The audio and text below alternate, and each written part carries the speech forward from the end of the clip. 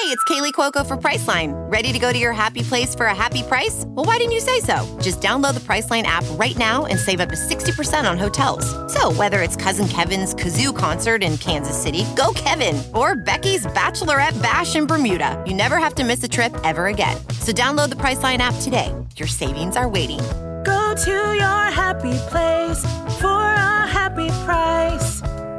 Go to your happy price, Priceline.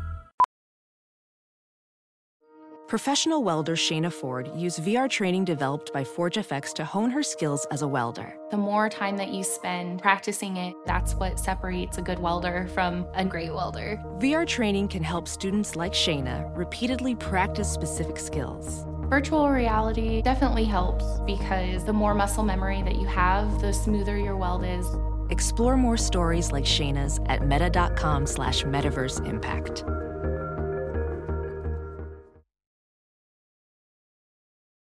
Hi, Sammys! So, we heard a rumor that you're not signed up for our awesome Patreon yet. What?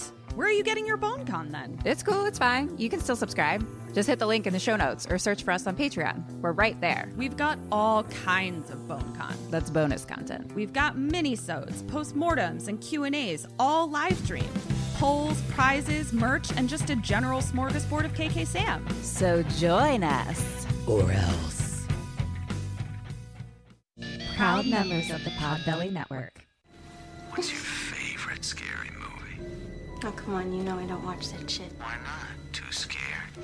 No, it's just what's the point? They're all the same. Some stupid killer stalking some big-breasted girl who can't act, who's always running up the stairs when she should be going out the front door. It's insulting.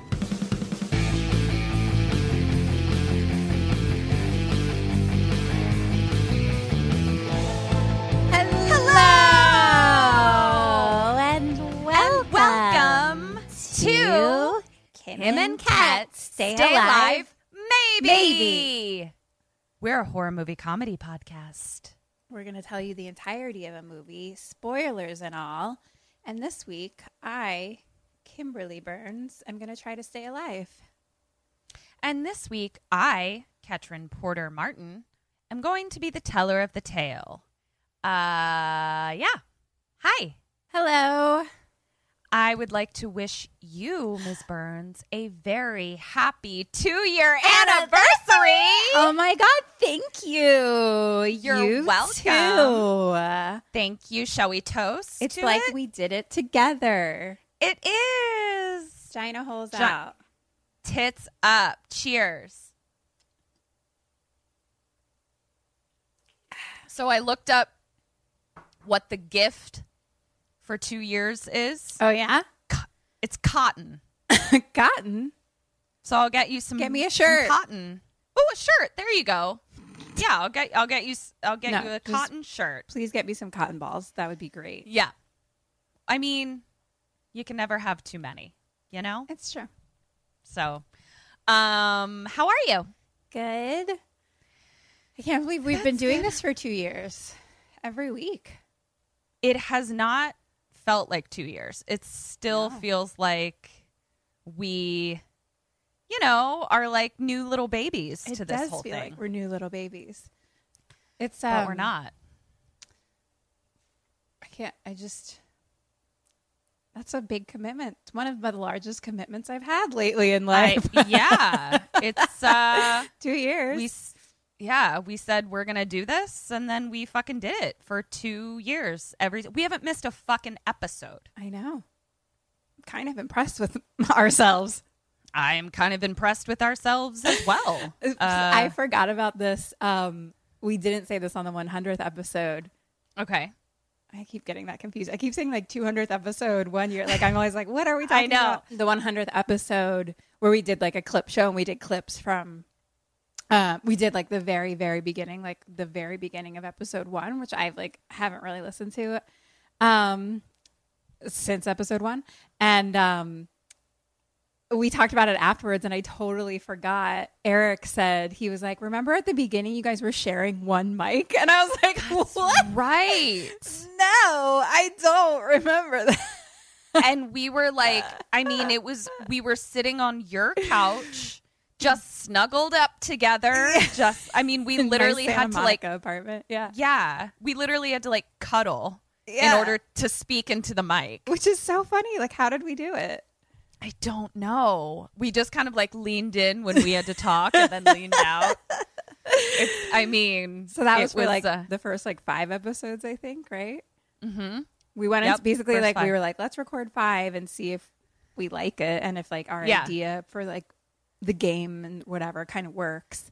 So we were like just giving it a go. And then when we did 5 episodes, we were like, cool, like we like this. Let's buy a second mic. Let's get a mic for both of us. And we were like, should we get stands? Mic stands? Should we? Yeah. What are all the things that we need? What are the things that people have? I think we like borrowed a mic too. Like we didn't like buy it. Like we were just like, let's just see what this is about. Oh, yeah, for sure. So, yeah, we had to buy it. And then we were like, I guess we should purchase things. And that was 2 goddamn years ago. Weird. It was 2 years ago was simultaneously yesterday and also a generation ago. Simultaneously. Yeah. Weird. So weird. So Kim, you know how you really want the taste of hot sauce, but you're a big, huge, giant wuss? I do. I found a hot sauce for you. You did? What is it? El Yucateco hot sauce. It is called a hot sauce for everyone, even Kim. Here's why you can handle it.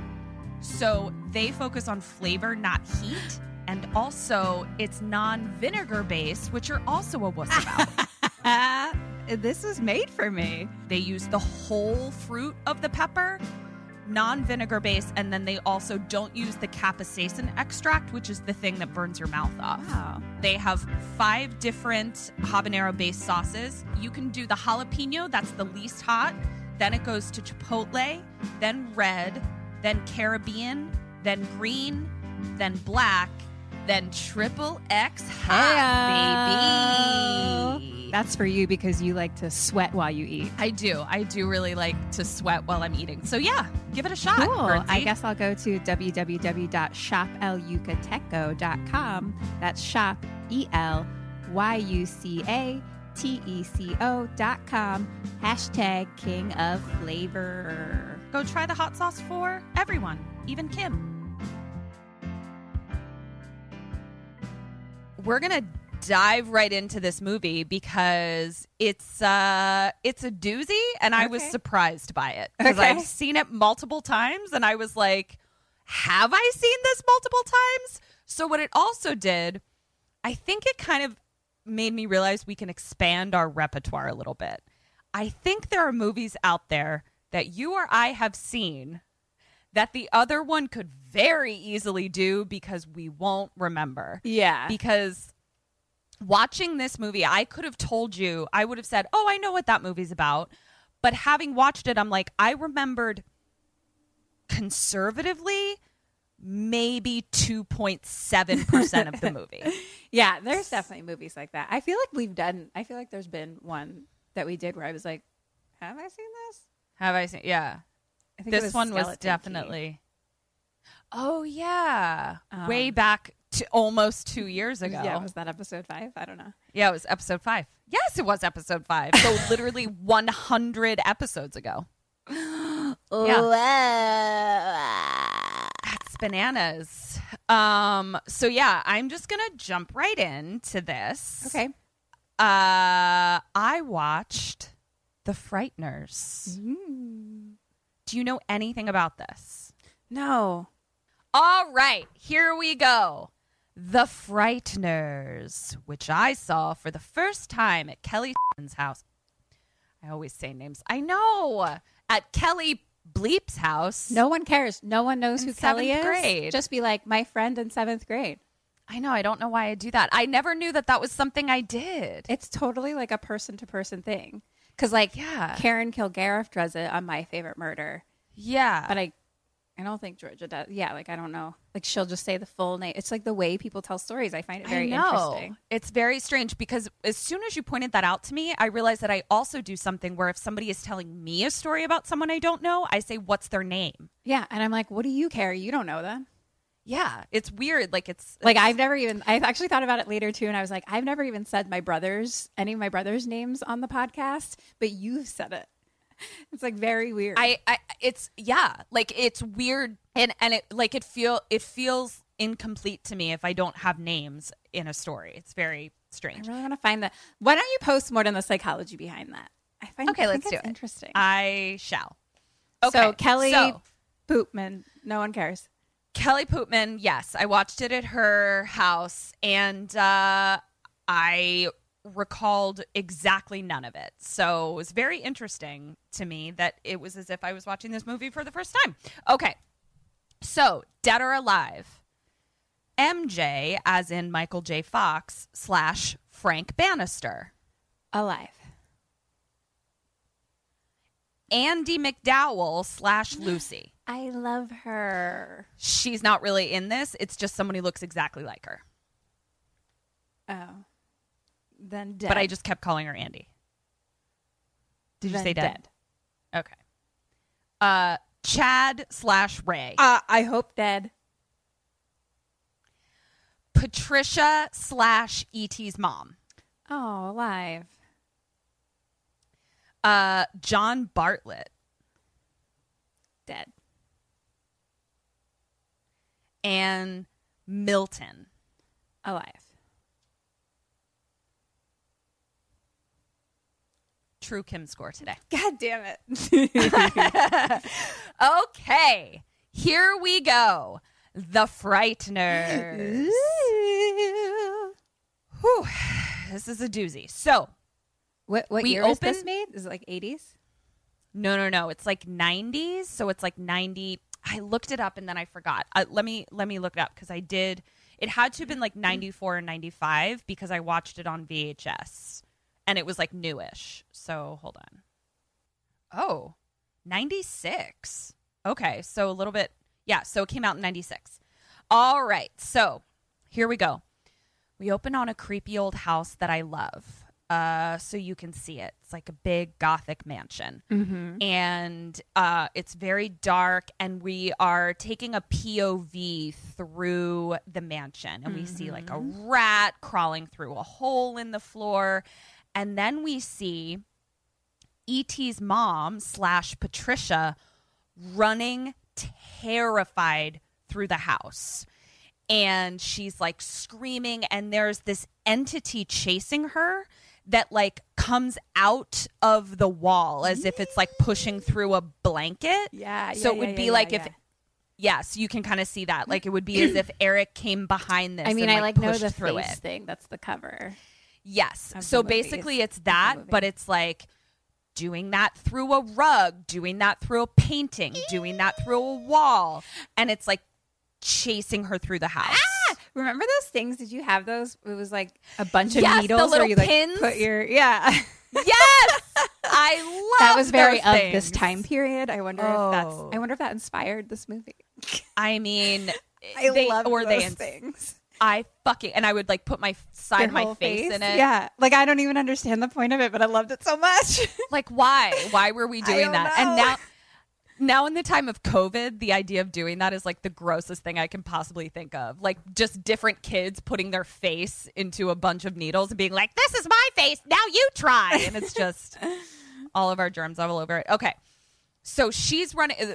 Patricia E.T.'s mom is running through the house. Now an old lady who we learn is Patricia's mother, like sits bolt upright in bed. And she's like, sins of the flesh will be punished. Oh, no.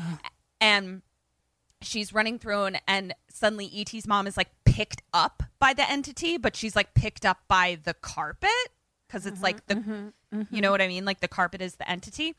And her mom comes out and she has a shotgun. And so the mom like shoots the rug entity that's like strangling her daughter, Patricia. Yeah, go for it. And then we see the Frighteners. So now, camera on a funeral procession through a lovely, lovely little town, like a little seaside town that just looks very quaint, possibly in New England. I'm just here for it. So funeral procession, and then we cut to a computer screen where we see like the Gazette for whatever the town is, Fairweather, I think it's called. So-and-so dead at 37. And it's a guy reporter at the computer, and his boss, who's a woman named something or other Reese Jones. She kind of reminds me of Rose from Don't Tell Mom the Babysitter's Dead. The Boss. Oh my God, I love her. Yeah, except she's like not as nice and British, but like that's the vibe of her. Okay. So British Rose is reading over the shoulder of the reporter guy that's writing this story. And she's kind of like reading what he's written, and it appears that over the last 4 years, 30 people have died from mysterious circumstances. That's a lot of people for 3 years. A lot of people for and like a small town. Like this is a very small town. And the weird thing is that all of the 30 people were like super fit, super healthy, but they all died of very weird, sudden, and strong heart attacks. And many, and in the article, he's like, many are saying that the shadow of death has descended upon the town. And the article is also talking about like, our town has been associated with death for a long time because back in 1964, there was the mental hospital massacre. Oh, no. Yeah, that was brought about by John Bartlett, who is played by none other than true life crazy pants Jake Busey. One of the lots of teeth, lots of crazy eyes. You can see it. I know Gary. Yeah, Jake is his son. Equally insane. Jake is his son. Oh, I don't know. Yeah, they look exactly the same, just like a generation apart. Okay. So we're learning that there was this big murder or this big massacre, blah, blah, blah. But Miss Reese Jones is like not here for it because she's just like, this is the part of the story that's always printed. Like, I want something new. I want a different angle on this. So she's like, get out there and like talk to the people that are affected by these deaths. And as she's saying this, we see that there is a funeral happening right now of this so-and-so person. Okay. So now we cut to someone walking up to the funeral gathering, and the reporter that we were just talking with is there taking pictures and things like that. And we see that the person walking up to the funeral, and it's like raining and everything, is MJ Fox. And he's in this big trench coat, and he starts kind of like walking up to the people at the funeral and like kind of whispering to them. And then we see him hand one of the funeral goers a card that says Frank Bannister, psychic something or other, psychic investigator. Okay. And the MJ and some other dude at the funeral is like, get out of here, you're not wanted here. So like people like fucking know Frank Bannister. The reporter takes a pic of him. Erica just told me, she just texted me today, she's like, there's this show on Hulu that I feel like you'd like. It's called Psychic Kids. And I guess it's like kids who are psychic, and they like teach them something like how to like connect to dark spirits and get rid of them or something like that. I don't know. That sounds like the makings of a full-blown nightmare. Just a whole bunch of actual creepy crap bag kids. I mean, yeah. I haven't investigated any further. That's literally all I know. She was like, just holy shit. That sounds like a recipe for demonic possession for sure. That's, well, obviously we're watching. We got to check it out. Oh, side note, other show, have to start watching. If you don't have HBO, fucking get it. Lovecraft Country is beautiful and everything I wanted it to be. That's all I'm going to say. I haven't started it yet. It's great. You're not behind. There was only one episode. I know. I'm like, I might wait and just binge them all anyway. So binge all of them. Yeah. It was a bummer, actually, because it's been a while since I've been starting a show right when it comes out. Right. And so, like, we watched the first one, and I was like, let's watch another one. Yeah. Eric was like, there isn't one. Yeah. I was like, well, this was a terrible idea. Exactly. Okay. So MJ is, like, shooed away, and he gets back in his car. He's leaving the cemetery. He's in the little yellow car that I posted for our clue. And he's, like, the worst driver ever. Like, all of the roads Worse than are really you? 100% worse than me, which is shocking. I mean, truly. He's like, all of the roads are really windy because, again, like, it's a small sea shanty town, so it's like, you know, all these roads were probably built in I don't know, the 1700s or something. I'm just guessing. But he'll, like, take a shortcut and, like, drive through something to, like, get to the other part of the road he needs to go to. What? Like, he's a menace to society on the road. He has a problem. He's swerving everywhere. Oh, Terrible no. driver. And at one point, like, he has all of his business cards on the passenger seat, and they, like, fall. So he, like, bends down completely to get them. No. And, like, swerves into the other lane. And then there's, like, a semi-truck coming at him. So he's like, and, like, turns it around and just, like, plows into someone's white picket fence, like, into their yard. Michael, what are you doing, bud? Yeah. Like, he definitely should not have a driver's license at all. And this is coming from someone who also shouldn't have a driver's license. We've actually, Kim, you know what? I've gotten to be a lot better driver. When was the last time you were in the car with me? It's been you know what? It's been a while. I mean, I think you're better than college. Right. I mean, in college, I'd only been driving for like 4 minutes anyway. And yeah, I've improved. Like, in the car with you during multiple back accidents, like running into the back of people. Yeah, Accidents.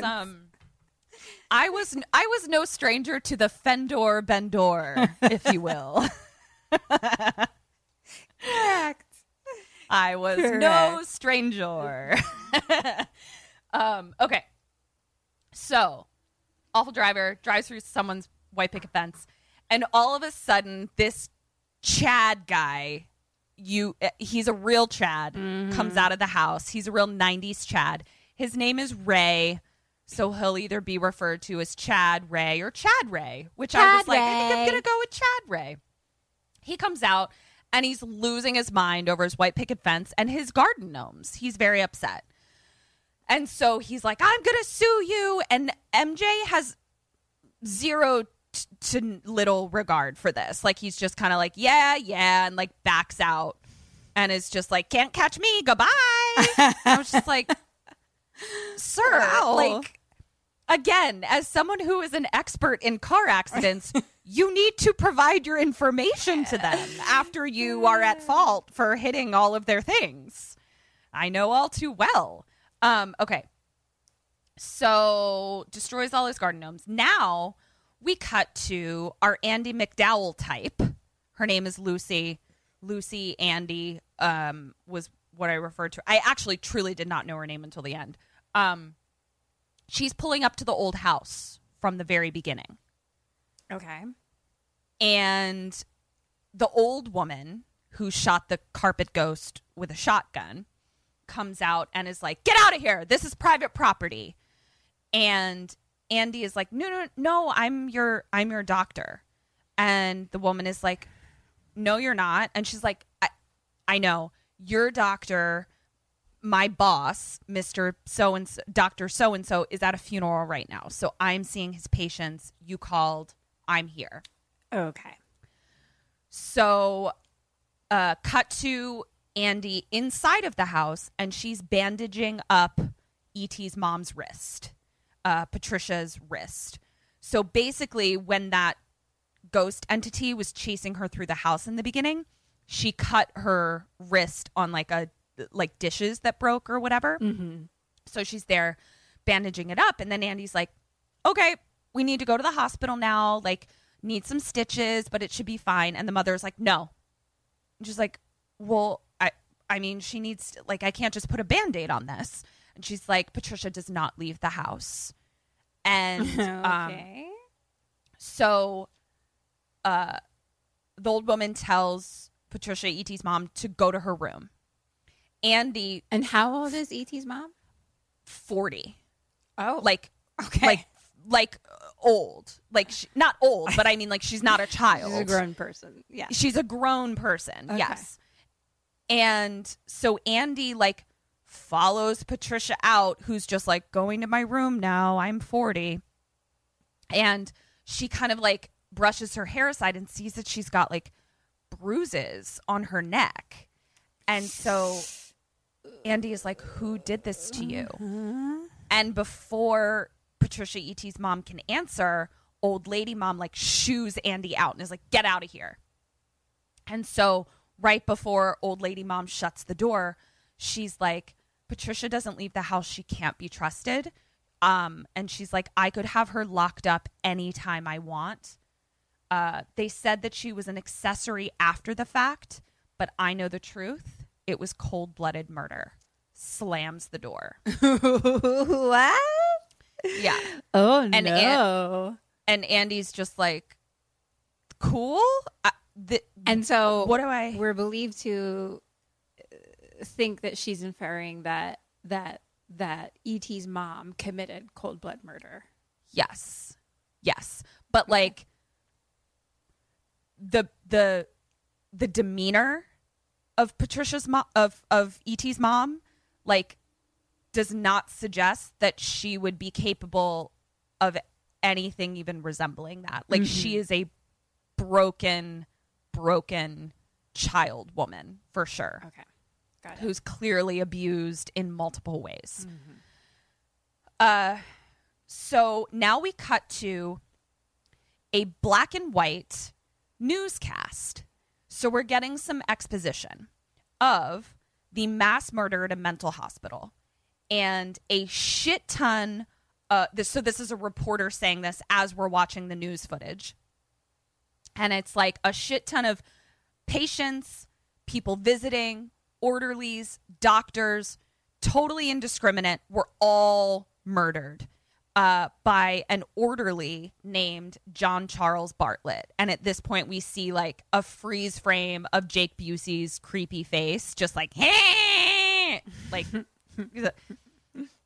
go to join our Patreon to see that super awesome face I just made. It was spot on. And in the newscast, they're like, even the hospital chapel was shot up. Like, it was just indiscriminate. Right. And the motive is a mystery. All we hear is Jake Busey being like carried away, and he's like, I got me a score of 12. That's one more than Starkweather. And then the reporter is like, he's referring to Starkweather, who killed 11 people in Nebraska 6 years earlier on a killing spree.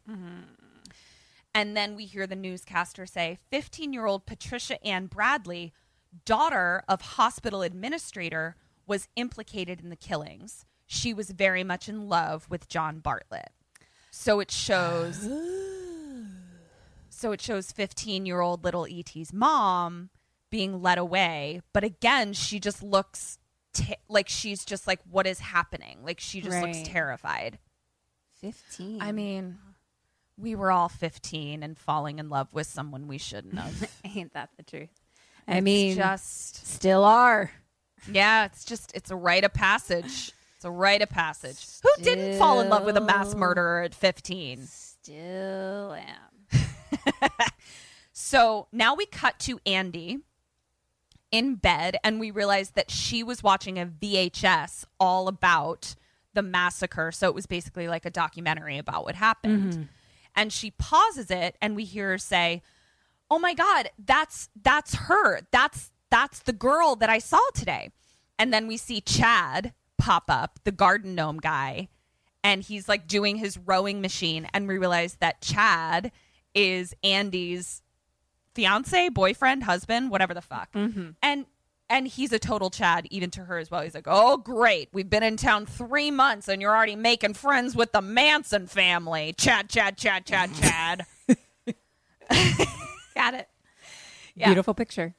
Yep. And so she keeps watching, and we see that John Bartlett, Jake Busey, was electric chaired. Okay. So he was put to death. And went out screaming about his score, about his murder score. Gross. Yeah. So the reporter goes on to say that Patricia, the reporter is now standing outside of that creepy house we were just at. And something along the lines of like, Patricia there wasn't sufficient evidence to convict her.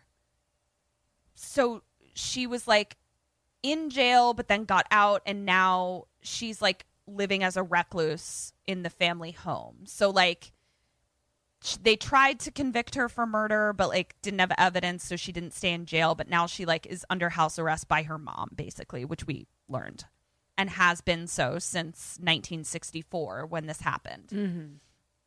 So now Chad turns it off, and he's like, they should have fried her too, Chad. And Andy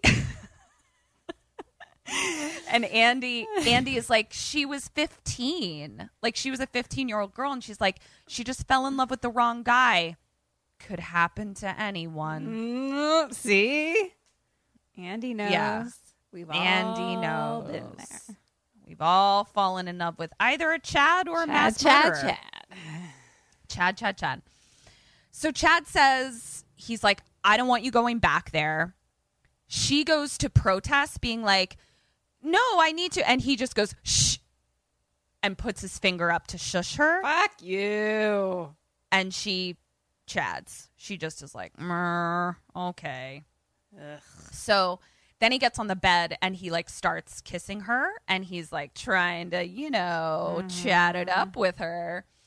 And as he like gets into bed, he sees one of MJ, Frank Bannister's business cards, like tucked into the sheets of the bed. And he's like, he gave me one of these when he came today, but like I ripped it up. Did he come back? And Andy is like, did who come back? Because she wasn't there. And then all of a sudden, the lights start flashing. The doors start banging. Everything's flying around the room. A sheet is like thrown over Chad, and the bed is lifted off the ground with Andy on it. Oh, shit. And they're freaking out, and there's like a little Raggedy Ann doll that she has that's just like, wow, and like grabbing her and just like, so, and Chad like beats it with a pillow. Question number 1, Kim. What do you do, and what does Andy/Lucy do? Get the fuck out of the house, divorce my Chad, and move away. Love it. Okay. Is what I do. Great. Andy, when you say, what does she do, like in the middle of stuff flying or things have toned down, what do they do next in the middle of stuff flying around? Middle of stuff flying. Mm-hmm.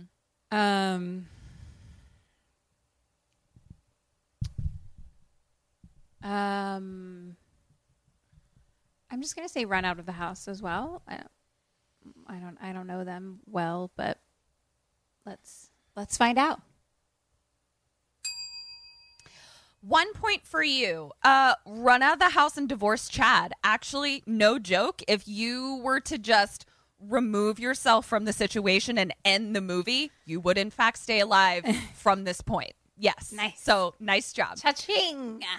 What she does is she calls Frank Bannister, the psychic investigator, on this mystery business card that she just happened to find in her bed. There does seem to be psychical things happening. There are psychical things happening.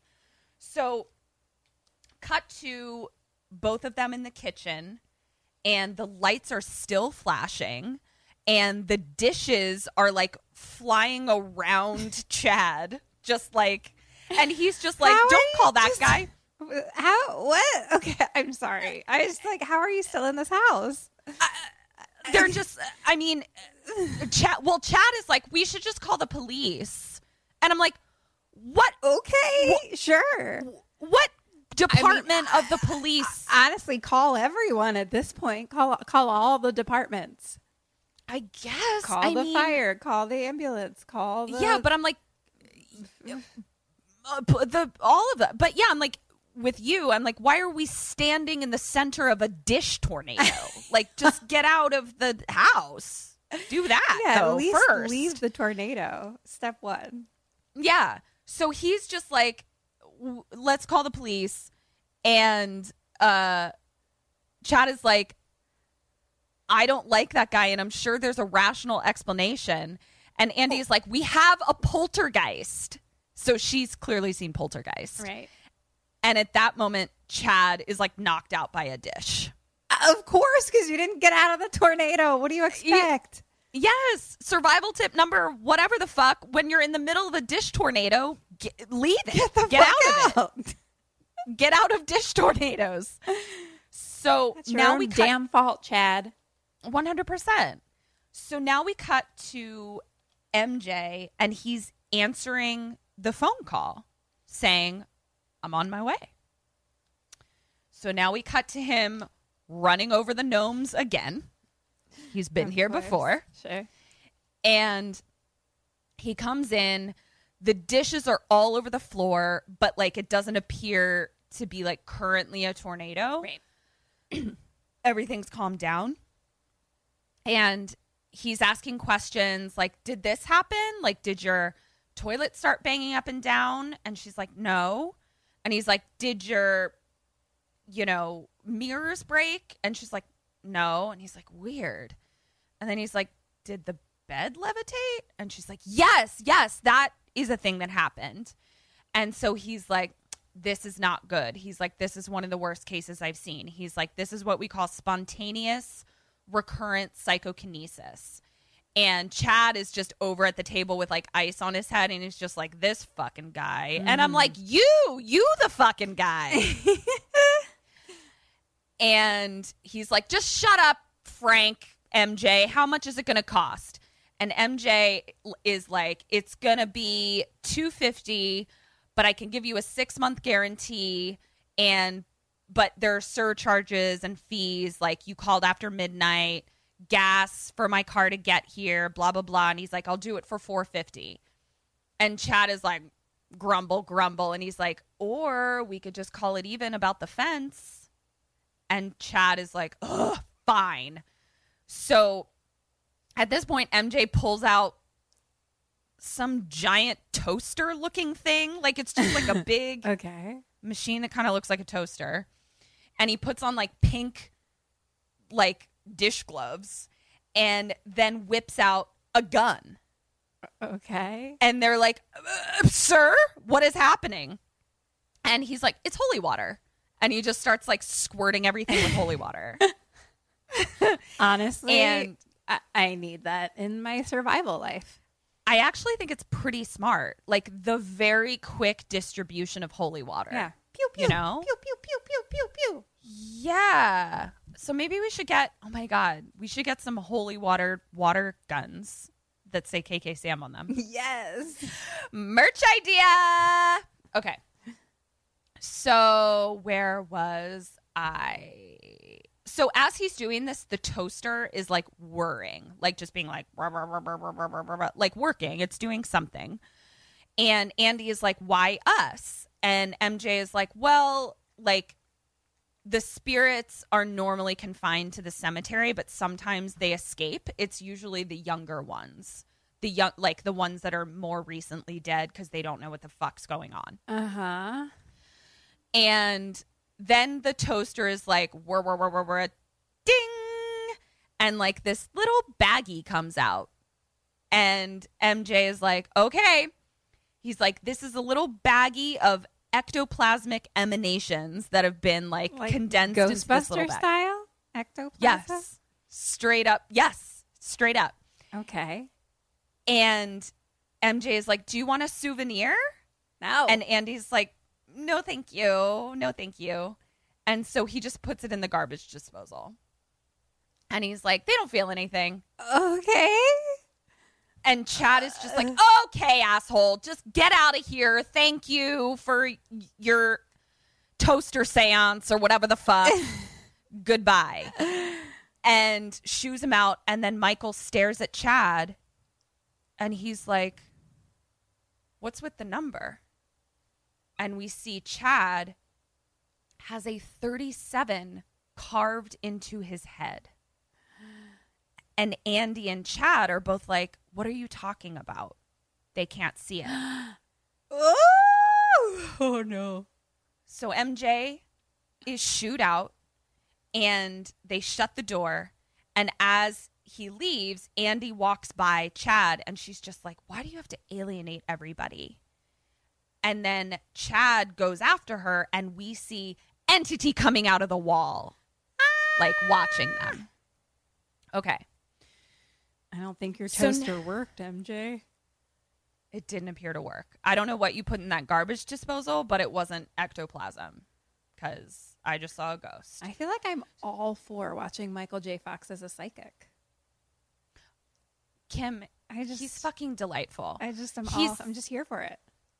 It really shone a light on like why Michael J. Fox was so famous, because you're completely right. You just want him on screen all the time. Yeah. I just always want him on screen. Very charismatic. So now we cut to MJ driving up to an it's not old, an undone house. Basically, it's literally like the bones of a house, and that's it. Mm-hmm. And it's just like to keep rain out occasionally, there's just tarps over it. Like that's how undone the house is. Mm-hmm. Okay. And he pulls up to it to turn the power on. He literally has to like flip a giant switch that like should only be reserved for electrical professionals, but like that's how he has to like turn on the electricity to his house. And then this spirit comes out of his trunk and is just like, we're home. And it's this like really nerdy kind of spirit. And then a 70s spirit comes out, played by Chi McBride. Okay? I don't know. And MJ like knows that they're there. Like he's just like, all right, come on, guys. So he just like lives with some ghosts. He just lives with some ghosts. It's like my 80s ghost boyfriend. 100%. He's got ghost friends that hang out with him in his Bones house. And they're both of the spirits are complaining. And Chi McBride is like, I fucking hate that trunk. Like, why can't we ride like in the seats with you? And MJ is like, because you get ectoplasm all over everything, so you have to stay in the trunk. And Stu is just like, rah, rah, rah. So they both like work for MJ, but we don't know how yet. Yeah. I bet I know.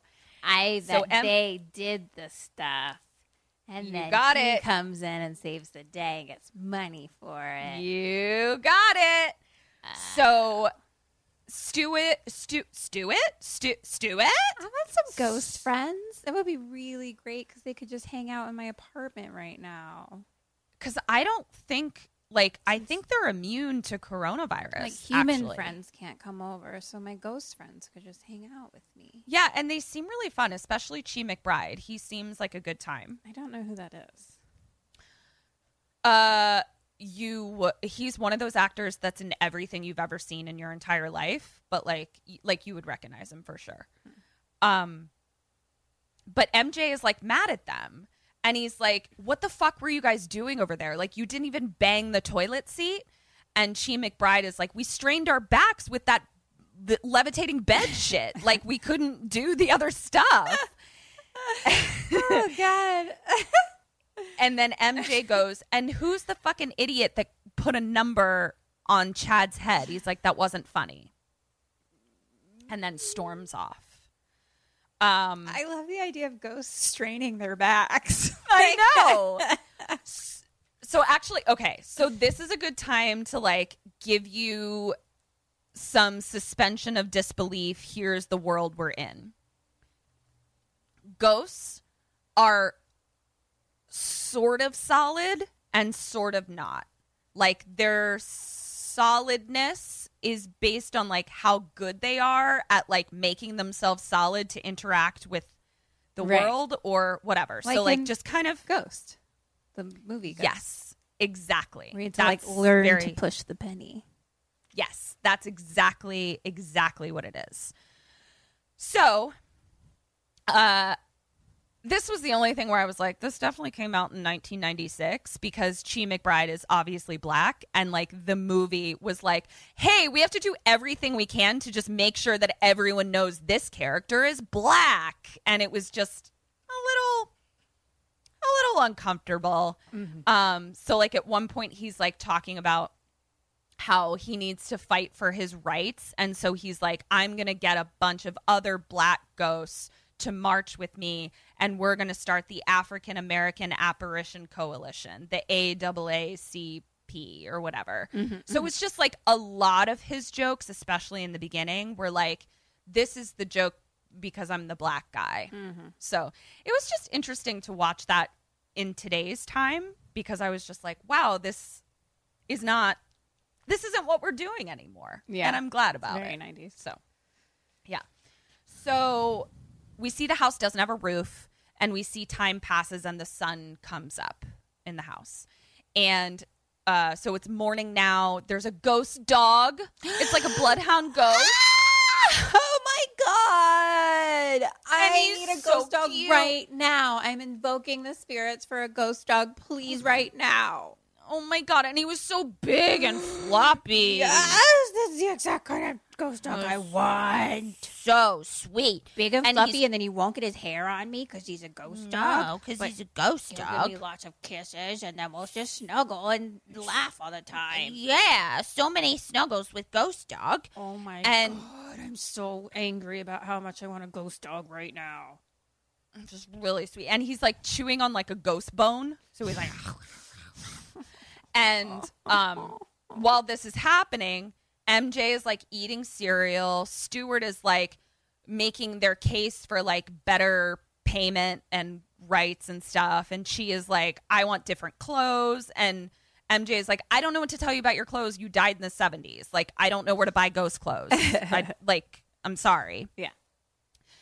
And then we hear gunshots.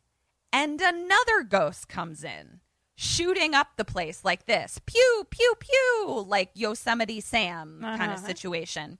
And we see that he's shooting at the ghost dog. No. He's okay. When they shoot each other, they're sort of like, you shot me. But then like things come back together. But we realize that he's mad at the dog because the bone that the dog is chewing is Yosemite Sam ghost jaw bone. Okay. So he's like, you took my face. Give me my jaw back. Give me my face bone back. You don't back. need to shoot him. We learned that this ghost is called the Judge. His name is the Judge. But he is not looking great. Like, first of all, his jawbone is detachable very easily by a dog. And in addition, he has nothing on, like no torso. It's just sort of arms and like we just see his spine. Oh. There, okay. Yeah, like it's just, no waist kind of thing. Okay. He's not looking great. And so now we cut to, Michael J. Fox, I don't know why I said his entire name right then, is able to put the jawbone back on. So he is able to sort of like corporally be touch, in both worlds kind of thing. Sort of, but not all the time. Like Ghost is a perfect example where it's like it requires concentration and things like that to interact. So he puts the Judge's jawbone back on.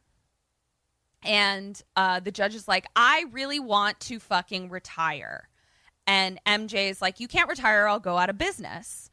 And he's like, my joints are turning to powder and the dog is running away with my face. Like, can I please just go lay in my little grave? In peace. Yes. He's like, I have a nice little grave. I would just like to go there, please. And MJ is like, no, I need to make money. I need to finish this house. And the Judge is like, you're never going to finish this house. And MJ walks away all mad. And then we hear the judge say to himself, too many skeletons in the closet. We're like, ooh. Okay. So now we cut to Chi McBride and Stu standing outside of a mansion, but like a brand new, very nice, posh, wealthy people mansion. And they're talking about, they're like, all right, we're going to be professional and we're not going to stop haunting until the screaming starts. So now we cut to the inside of the mansion. And it's 3 toddlers, not even toddlers. Like one of them is like in a bouncy swing. So like babies, a maid, and the mom of the 3 toddlers. And they're all just like bouncing around. And the mother comes in and she's like, oh, maid, do this. And then we see that the bouncy baby in the bouncy thing is like looking at something and smiling. And then we see that Chi and Stu are talking to the baby and put something in the baby's hand. Now we cut to the maid who turns around and screams because all she sees is 3 babies laughing and floating through the air. Ah! Just being like, and so the maid is like, fuck. And so the mom comes in to be like, what's wrong? And all of her babies like fly at her and knock her down. And she's like, what the fuck? And like looks, and one of the babies is like holding Frank Bannister, psychic investigator. Here's the phone number card in their hand. I mean, they've got a nice little strategy here. This is hilarious. Their business model works, kinda. So, cut to MJ getting a call, like we saw before. Cut to MJ showing up to the house, and he's saying the exact same spiel. Oh, this is the worst case I've ever seen, blah, blah, blah. But we see the ghost sitting on the couch going, it's no use. Frank, it's no use. But he keeps going, and then he turns to the mom, and she just holds up a newspaper in front of his face. And she's like, I'm very sorry I called you. And we see that the headline says something along the lines of local fraud is hanging out at funerals and taking advantage of people. And it's like a picture of MJ. Now, that being said, listen, fraud or not, your baby's floated at you. Yeah. Something is awry that I don't know how that would be faked. Right. So that was a little suspicious to me because I'm like, but how do you explain your baby's floating at you? Yeah. I mean, even if he's a fraud, what's happening in your house is terrifying. Real. Yeah, exactly. And like, my first assumption, I wouldn't immediately jump to like, well, this guy has ghost friends that he's running a whole scam deal with. Right. Yeah, we had to do a lot of mental leapfrogging to sort of get to this, but here we are. So she kicks him out. Now we cut to MJ at the newspaper talking to, don't tell mom the babysitter's dead, British boss, Margot Reese-Jones. And she's basically like, no, I'm not retracting it. You're taking advantage of people who've just had people die. Fuck off. And he's like, but it's my business. And she's like, I don't care. Get out of here. So she kicks him out of his office. And he's like, fuck, what am I going to do? As he like leaves the office, he bumps into this like biker dude who's like, hey, watch it. And he like looks at the biker dude's t-shirt, and it's like a cartoon of like the Grim Reaper. And he just kind of like looks at it and gets scared and like turns around to like cross the street and gets hit by a car. MJ does? Yeah. Good God, like, man. Luckily it wasn't. Yeah, he's not great with cars in general. Now, luckily it was a funeral procession. So like the cars were all going very slowly. So he was able to just kind of like roll across the hood of it. Okay. But then he gets up and he looks, and it's Andy in the front seat with a like mourning clothes. Chad's funeral? Oh shit. Perchance. And so MJ's like looking, and he's like, what the fuck? And then he's knocked over by Chad Ray's ghost. Oh, shit. So Chad Ray is running down the road and he's like, Frank, you have to help me. And he's like, and MJ is like, dude, why didn't you take the beam of light? And he's like, because I'm not supposed to be here. I'm only 29 years old. And MJ is like, I don't know what to tell you, dude. Like, I can't help you. And he's like, I was just minding my own business. And all of a sudden I felt this like vice-like grip on my heart. And now I'm a fucking ghost. And so he's like, you got to help me. You got to tell me what's going on. And then he kind of like falls through a wall because again, like he can't, he's not quite like sure like when baby ghost. Yeah. Baby ghost. And so he's like, what's going on with me? And MJ is like, you're a temporary earthbound emanation, which is basically a rotting cloud of ectoplasm dripping from every orifice. And all of the ghosts in this all have like, literally it looks like they're just kind of like oozing at different points. Like they're not quite supposed to be here kind of thing. Right. So Chad starts crying and like walks through MJ, which appears to be uncomfortable. Like it's just like, I don't like that. And Chad is like, well, can you at least give me a ride to my funeral, my own funeral? So now we cut to the cemetery and there's just like ghosts everywhere, just like milling about. And MJ is like, whatever. But Chad is terrified because he's just like, there's ghosts. And MJ's like, you're a ghost. You're one. Yeah. And then all of a sudden, one of the ghosts is the general. Do you remember the movie Full Metal Jacket? Yeah. The general that screams at Vincent D'Onofrio. That is basically in any movie we've ever seen. It's the yelling general. It's that guy. Yeah. Okay. And he's playing a general and yelling again. Uh-huh. And he really does not like MJ because basically he's like, I don't approve of you like using ghosts to make money. Like you're a scam artist. You're a scumbag.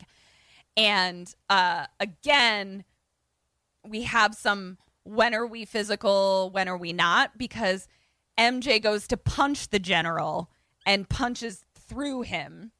Right. And then he turns around to punch him again.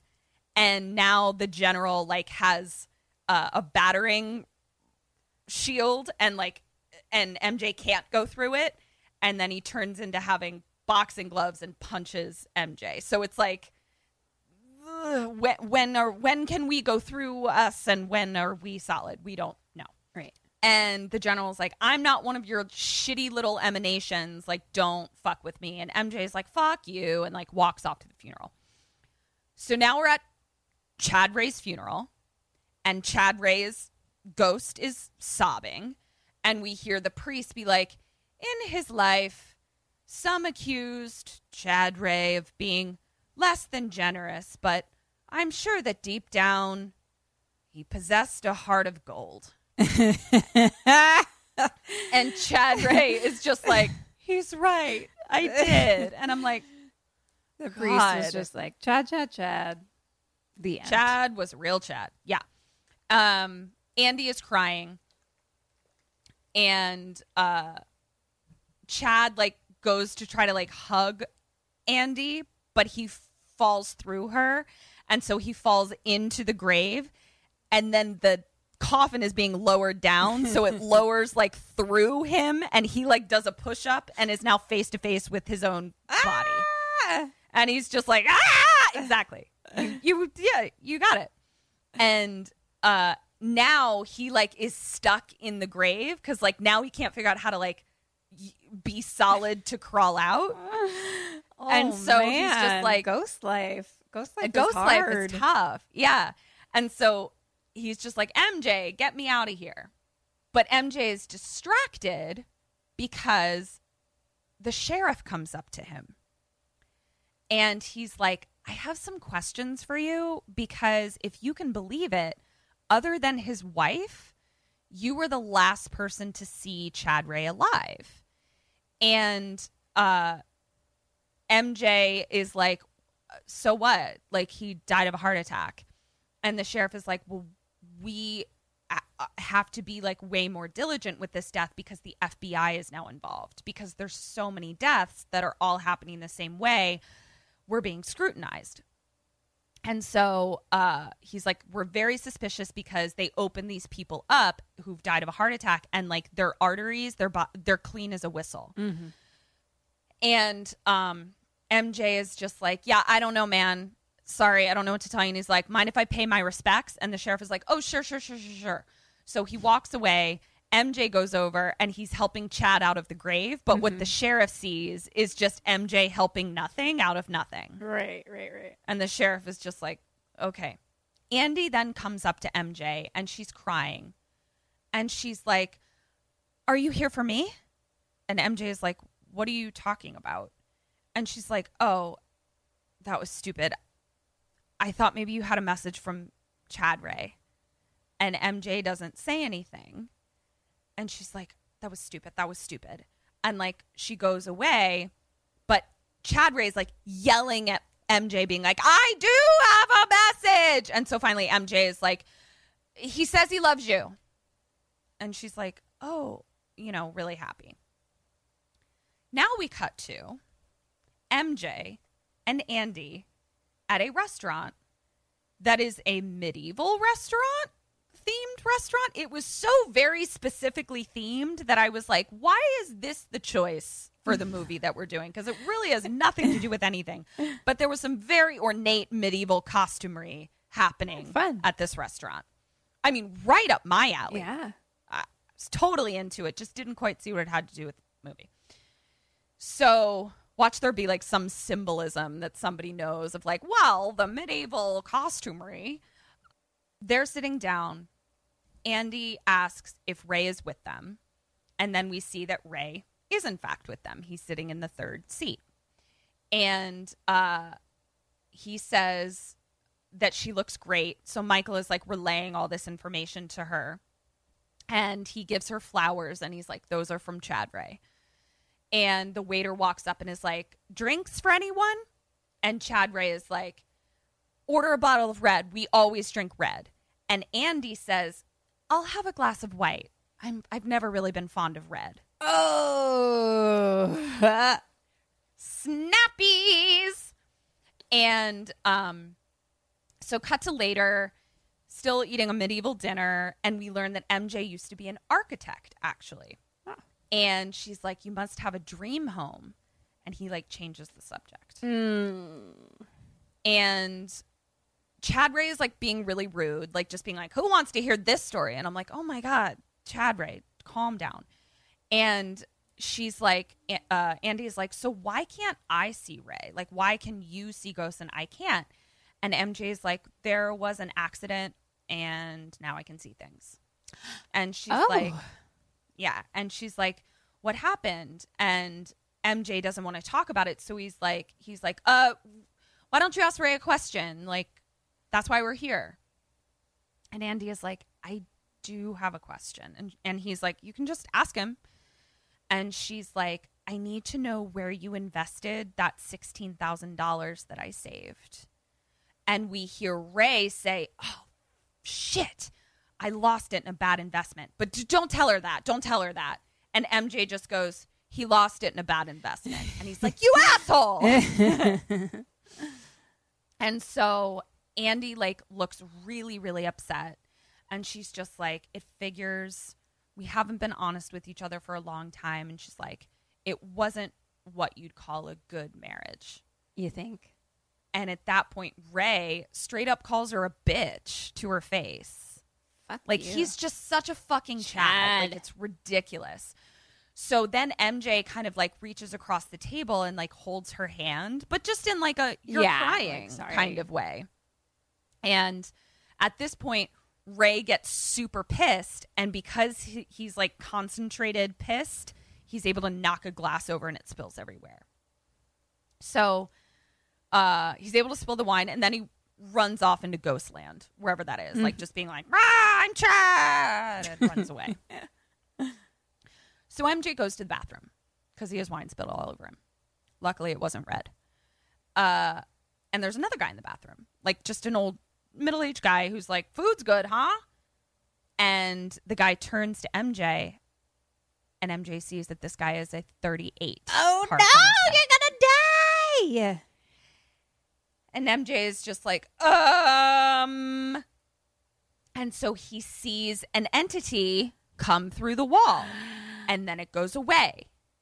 So now MJ is in the bathroom trying to find this weird entity, and the guy is just like washing his hands like, I gotta get out of here.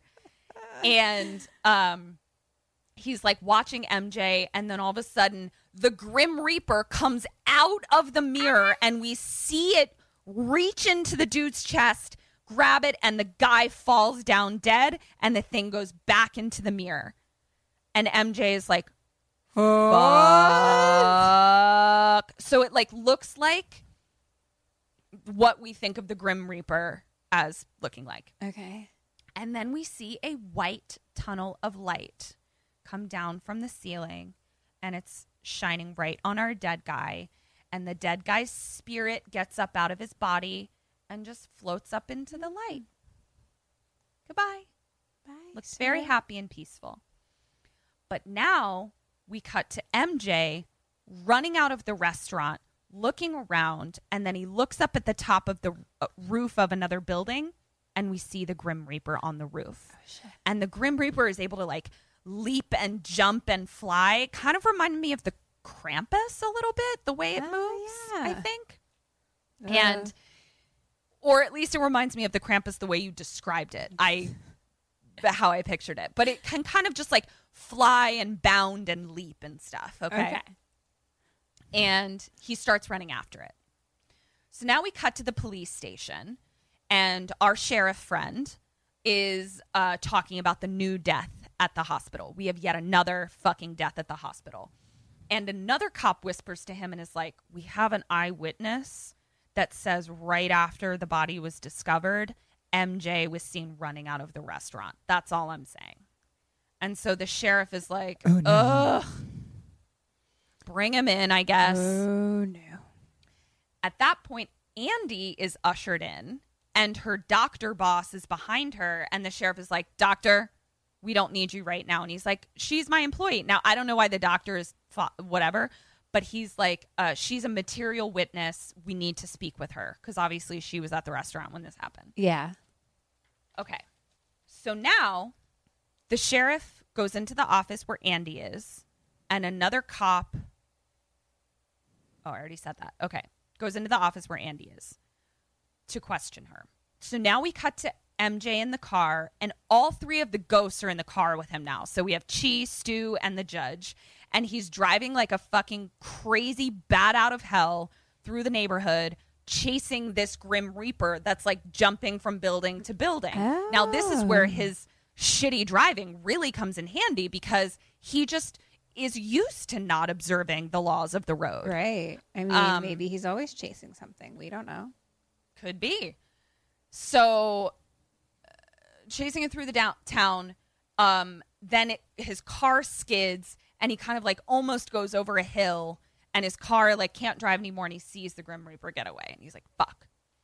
So now we cut back to the sheriff questioning Andy, and she's like, I told you I was eating dinner with my dead husband and MJ.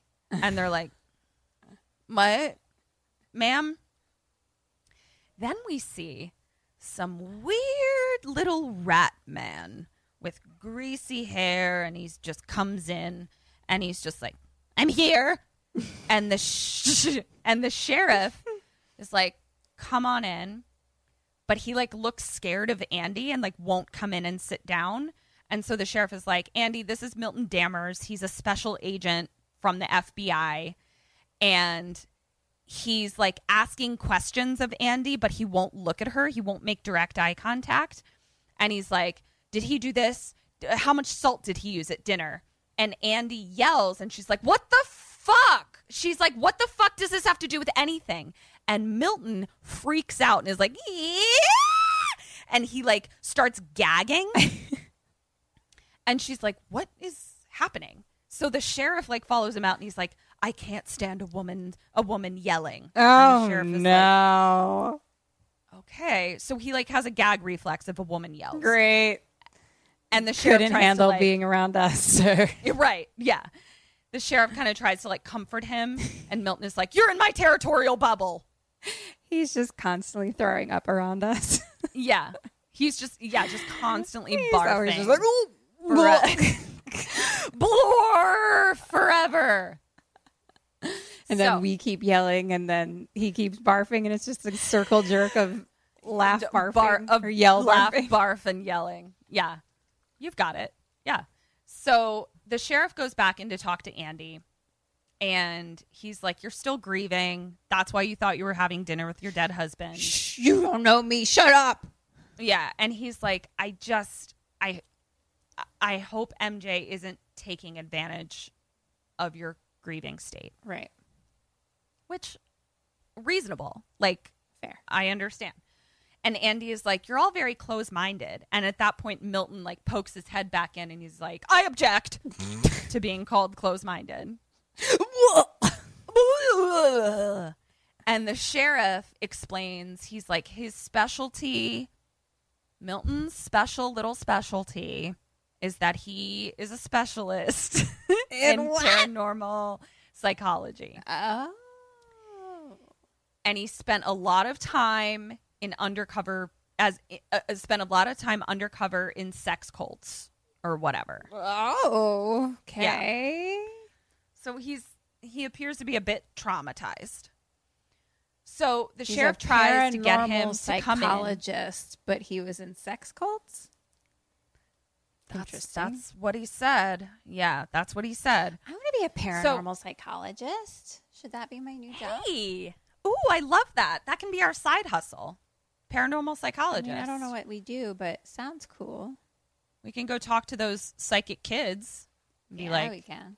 What's your deal? Hey, kids. What's your deal?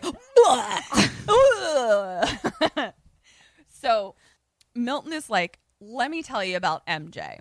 I've been studying this motherfucker since 1990. And so he tells the story. He's like, and he has a lot of disdain for MJ, clearly. Mm-hmm. And he's like, he was an architect, and he was overseeing the construction of his new home. And the contractor that was there confirmed this series of events. The contractor confirmed that MJ had been drinking all day, and he saw MJ and his wife get into an argument because MJ put in a basketball court where he had promised his wife she could have a garden. Okay. And so they're yelling, and the contractor sees the couple get into the car and drive off. Oh, no. And we know what kind of driver MJ is. So in his car, this is what Milton is saying, MJ kept a toolbox with an X-Acto knife in it that had the initials FB on it for Frank Bannister. He had just purchased 7 new blades that morning. Okay. I was like, why would he have FB carved into his thing when his initials are MJ? Or MJ, yeah. That's where our names get a little dicey. Right. I got you. He starts saying a bunch of numbers. Oh, then he kind of goes into this like kooky place where he's like, 7 blades, 3rd of January, 3 p.m. And the sheriff is like, Milton, buddy, come on back to us. And he's like, right. Okay. And so he says MJ admitted that they were arguing, and that at that moment the car doesn't make it around a curve and goes off a cliff. Oh shit. She died. MJ didn't. Oh shit. And MJ was found hours later wandering through the woods with no recollection of what happened. Oh man. But then Milton says, but the knife was never found, and the number 13 was carved into his wife's forehead. Oh, shit. What's happening? Yeah.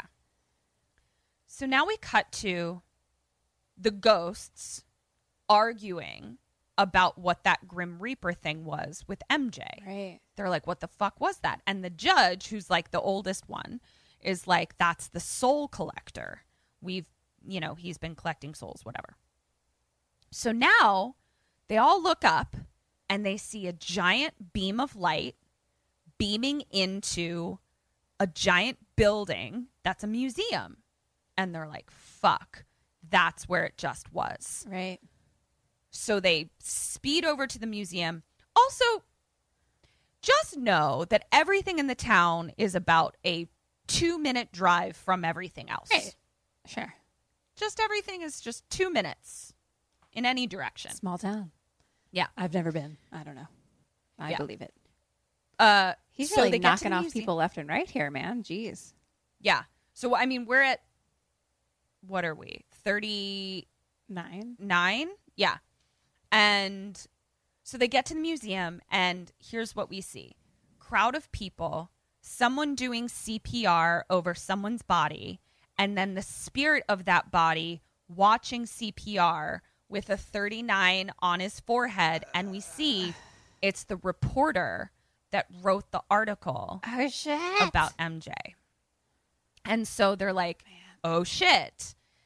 And at that moment, Mrs. Reese-Jones sees MJ and is like, you've come to take advantage of us again? And she turns to him, and she has a 40 in her head. Goddamn. At this point, the cops come in, or maybe security comes in with guns drawn. I guess they're like pissed at MJ. I'm not quite sure, but like they have guns drawn. And the museum master is like, no, don't shoot, because it's a bunch of expensive shit around. Mm-hmm. And MJ sees the Grim Reaper like flying about, and he looks at Margot Reese-Jones, who's just accused him of taking advantage, and he says, you're next. And Margot Reese-Jones is like, he's threatening to kill me. He's threatening to kill me. And Grim Reaper flying all around, but like nobody can see it but him and the ghosts. So the Grim Reaper is about to get Margot Reese-Jones when the judge comes in, pew, pew, pew, pew, pew, pew, Yosemite Sam, and starts firing. Pew, pew, pew, pew. Yeah, starts firing his ghost guns at the Grim Reaper, which kind of makes the Grim Reaper flee away for a second. Oh, good. And so the judge is like, I did it! And then we have some more 90s humor, because the judge turns to the sarcophagus of like a pharaoh, and he's like, now that's one beautiful woman, and goes and knocks over the sarcophagus, and then we just see his butt coming up and out. So he's boning the mummy inside, I guess. I don't know if that's consensual. Really elevated humor. So now here comes the Grim Reaper again. And now the Grim Reaper is super pissed and has a scythe with him. One of those Grim Reaper stick things with the thing on the thing. Yeah. The judge pops out of the sarcophagus and says, I really like it when they lie still like that. And I was like, oh. So we're doing rape jokes. Okay, cool. Great. So that's where we are. As this is all happening, like everything is just crazy in the museum, because the ghosts are like also haunting things. Like the other two ghosts are like haunting things, and they're like making skeletons move and stuff. And everyone's like, ah! And MJ is just like, there's a fucking Grim Reaper around. And so the Grim Reaper comes back, and after the judge has been boning a mummy unconsensually, the Grim Reaper comes in and scythes the judge in half. And so the judge... Oh, shit. So that's how we learn that the scythe that the Grim Reaper carries, like, re-kills ghosts. Yeah. So what happens to his ghost body? He, like, disappears, or... His ghost body disappears? I mean, I'm assuming that it cuts through the ectoplasmic, like, thing that's not really supposed to be permanently on the earth anyway, and just, like, sends it to the grave. So probably the judge was... Thank you. Great. Now I'm retired. Goodbye. Right. Or where does his soul go? I mean, he did just rape a mummy, so he may need some disciplinary action for a time, I would say. So MJ sees that the Grim Reaper has his eyes on Margot Reese-Jones again, I was going to ask you this for a question, but I was like, there's no fucking way you would ever get this. So MJ looks at Margot Reese Jones, punches her in the face, throws her over his shoulder, and runs out of the building. Sure. The other two ghosts help him out by getting the cops stuck in the revolving door, like I did with Richard Dreyfuss. And MJ drives off with Margot Reese Jones in the car, and the Grim Reaper is after them. Okay. So now we cut to MJ in the car with Margot Reese Jones, but obviously she's like, you're kidnapping me. Right. And the Grim Reaper is trying to get them. The scythe is literally like underneath MJ's throat, and he's like trying to drive, and we see that he's having flashbacks to that same curve when he drove off the road with his wife and the argument. So they then go flying off the same cliff. Oh, shit. The car rolls down, flips over on its roof. Margot Reese Jones crawls out of the car trying to get away from MJ. MJ is stuck inside of it. Margot Reese Jones is trying to climb back up the hill. MJ sees the Grim Reaper just pummel her back down to the ground, just tackles her, and she goes flying, and she's laying on the ground exactly where MJ's wife died. And we see the Grim Reaper reach his hand into her heart and kills her.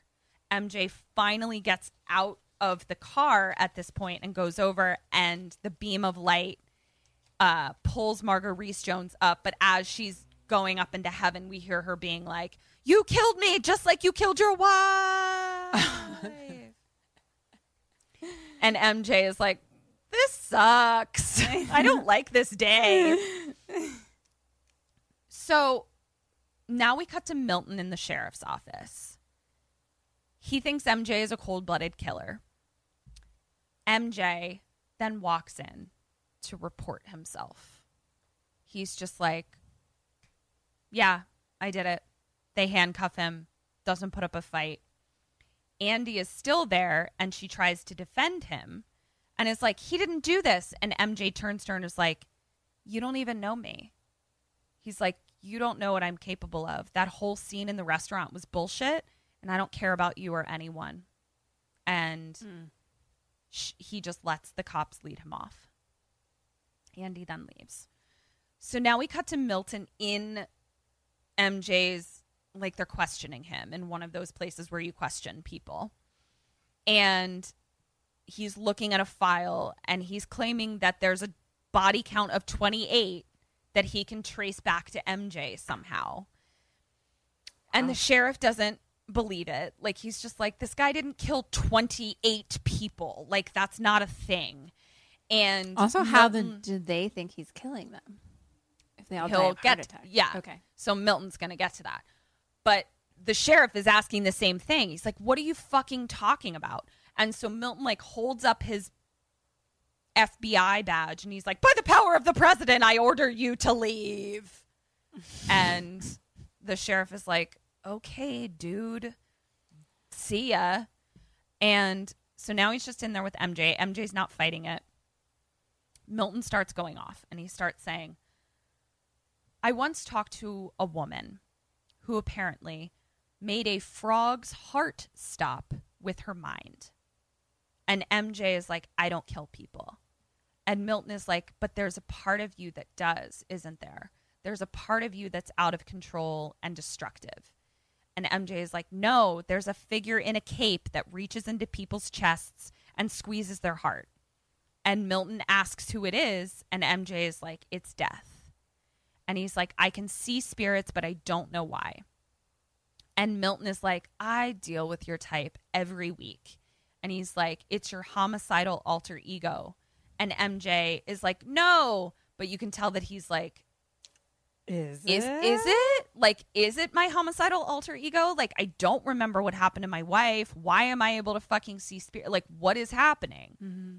And so Milton is like, "I've been tracking these deaths, and they all started in 1990 with your wife."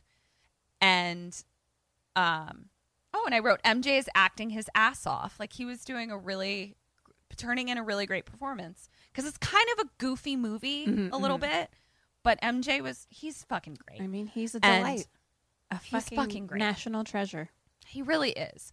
And he's like, Milton is like, you had a fight with Chad, and now he's dead. Margot Reese-Jones publishes a story about you, and now she and the reporter are dead. And he's like, I can't figure out what the toilet guy did to you, but I will. MJ doesn't say anything. Like, he's just quiet. And then Milton is like, you're doing it right now, aren't you? Aren't you? And he's like, but I was prepared for this. And he like rips his shirt open and he's like, I'm wearing an iron breastplate.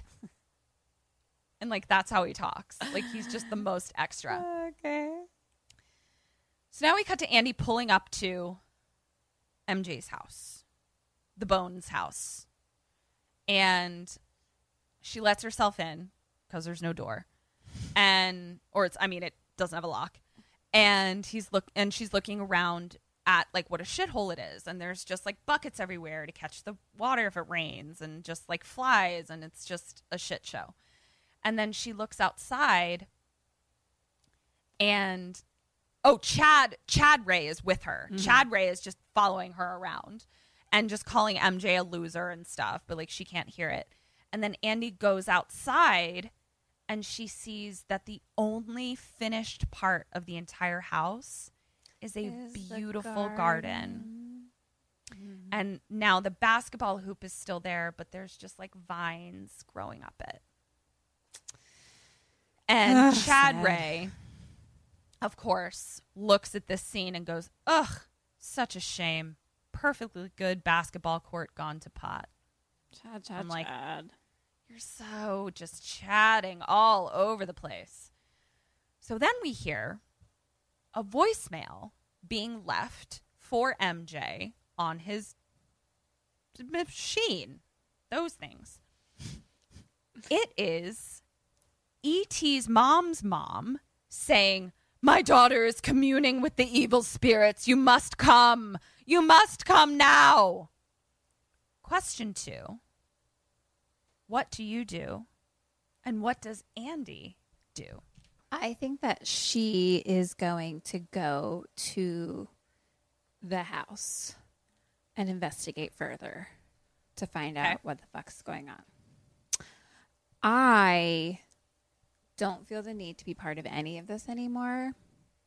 And I am gonna get the fuck out. I'm gonna sell my house, go be a doctor somewhere else. Goodbye. I don't need any of you people. Perfect answer, Ms. Burns. Thank you. Please just remove yourself from the situation. I don't even know you people. I don't even know you people. Even sweet little MJ, I'm like, bitch, you don't know him. Like, he's right. Okay. That's a double ding for you. Really nice work. Double ding. Very, very proud of you. Thank you. It's why I married you. Thank you. Happy anniversary. 2 years. Okay. Here's some cotton. So stupid. Okay.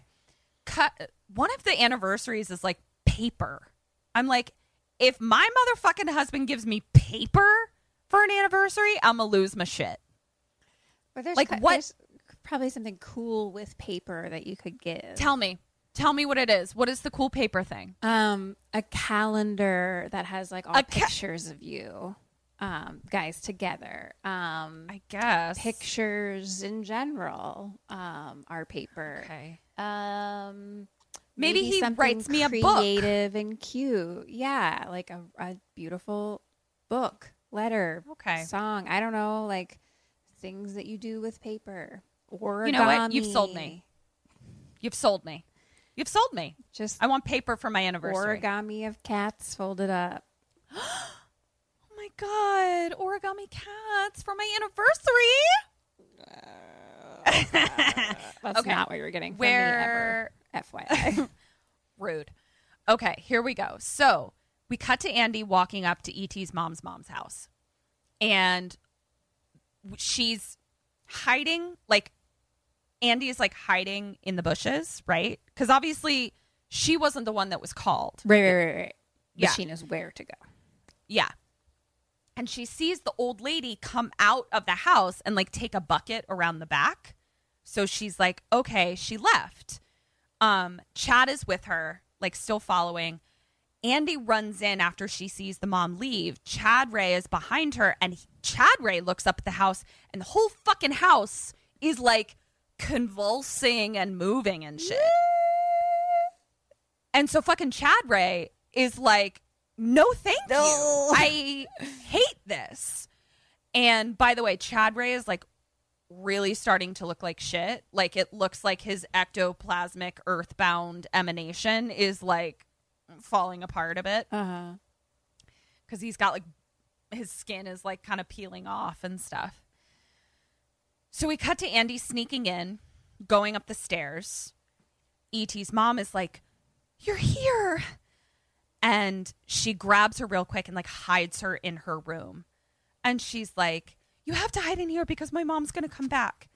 And Andy is like, it's your mom hurting you, isn't it? And E.T.'s mom like can't answer. And then Andy is just like kind of in her room, and she sees that there's an urn on the table. And she like goes to like look at it to be like, whose ashes are these? And E.T.'s mom like grabs it. She's like, no, you can't touch those. And Andy's like, why? And she's like, my mom says that I have to keep Dad's ashes in here because after the murders, he was so disappointed in me, he killed himself. And so my punishment is that I have to sleep with his ashes. No, God. Oh, God. That's a lot to unpack. That's a lot to unpack. Oh, boy. Yeah. Oof. So she won't let Andy touch them. She puts the urn, she opens this big armoire and puts the urn in there on the top shelf. Okay, so she's like, go in there. And then she starts, E.T.'s mom starts sobbing and saying, my mother says I'm evil, just like Johnny. And she's just like sobbing. So then we see that Andy is like looking through a box of like old newspapers, and it's like every article ever published about the murders or whatever. Mm-hmm. And Andy is like, this isn't who you are now. And E.T.'s mom is like, it was Johnny. Like he went crazy, and like I was there, and I thought he was going to kill me too. And Andy is like, we've got to get you out of here. And then they hear E.T.'s mom's mom downstairs, and E.T.'s mom is like, she's back. So question number 3, where do you hide and where does Andy hide? And where are we right now? We're in E.T.'s mom's room. I think that we are gonna both hide in the armoire hand in hand. Double D! Yes! If you can't separate yourself from the situation, at least you are about to gain some information. Okay, so E.T.'s mom's mom is here, and E.T.'s mom is like, I'll go fix her something in the kitchen. You hide until I can, like, I'll distract her kind of thing. Okay. But at that moment, E.T.'s mom's mom busts in right as Andy is getting into the armoire. And Andy is like, oh, my God, oh, my God. And then Andy looks up, and in the armoire, next to where the urn has just been placed, is an X-Acto knife with the initials FB. What? Oh, yep. I gotta wrap my brain around this one. Okay. So much wrapping. I mean, there is a lot to be wrapped. So now we cut to E.T.'s mom and E.T.'s mom's mom in the kitchen.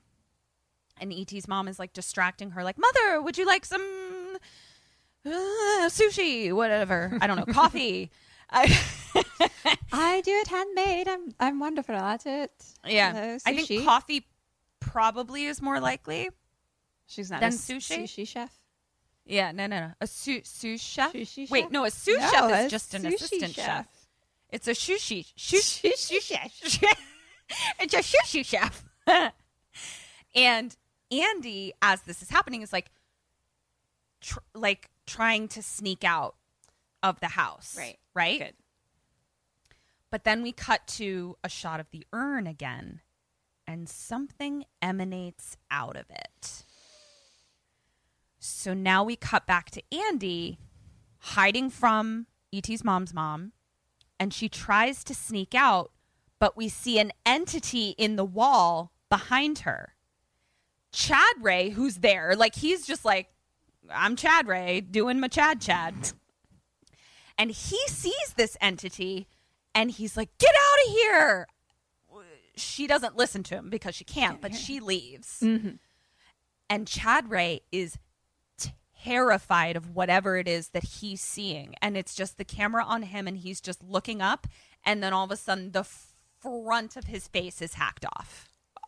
Ouchie, ouch. I like my front face. It's just just no more front face. Only two sides and a back face. That's it. Your front face is gone completely. Front face is my favorite part of my face. Mine too. I do. Isn't that so weird that you and I both like the same part of our face, which is the front face? Yeah. What a coincidence. We're so similar. Best friends. Yeah. Best friends. Okay. So front face hacked off. We cut to Andy hopping into her car, like, gotta speed away. But right as she's speeding away, the skin bag of Chad Ray Ghost is just flung onto the hood of her car. Oh, no. So it's just like a skin sack that's just like... Yeah, just the old meat sack. Yeah. That's all we are. Just a fucking meat sack. Just a sack of meat and bones, for sure. So now we cut to Andy pulling up to the jail to visit MJ in his cell. Okay, so he's in a prison cell. And the deputy is there, and the deputy like lets her into the locked cell, and he's like, just call me through this little face window when you need me to come let you out, and I'll come and open the door. So MJ is lying on one of the bunk beds. He's the only one in there. And he won't look at her. Like, he just, like, rolls over to face the wall. And she's trying to tell him, she's like, I found your knife at E.T.'s mom's house. And he won't respond. And she's like, you're a good person. You didn't hurt anyone. And at this point, I was like, bitch, you don't know. Like, I know that I know he's MJ, but, like, you don't fucking know him. You really don't. Like, I guess she could be having, like, a feeling, which I'm like, okay, feelings, but you and I know we've had feelings for people that, you know, turned out to be real Chads. Killers. Am I right? Yeah, Chads and serial killers, equally destructive is what I'm saying. So she's really getting on him now, and she's like, she gets really mad. She's like, you're not the only person who's lost someone. Like, you can't just give up. And she's like, you act like you have no feelings, but you're just scared. Again, how do you know? You have had conservatively 2 interactions with this human being. But I guess she just, I don't know. Mm-hmm. So MJ is like, finally rolls over and he's like, I don't want to hurt you. And they have a romantic eyeball moment together. I love romantic eyeball moments. It was and like MJ's little eyeballs are just like so cute. Like he still has like little boy eyeballs, you know, like forever. Like he's got forever little boy eyeballs. Yeah. Aww. And she like wipes a tear from his little boy eyeballs, and then they hug. And we see over her shoulder, like Stu and Chi have come in, and they're like, hey, and he's like, get out of here, like get out of here. And then they pull away from the hug, and MJ sees she's got a 41 on her head.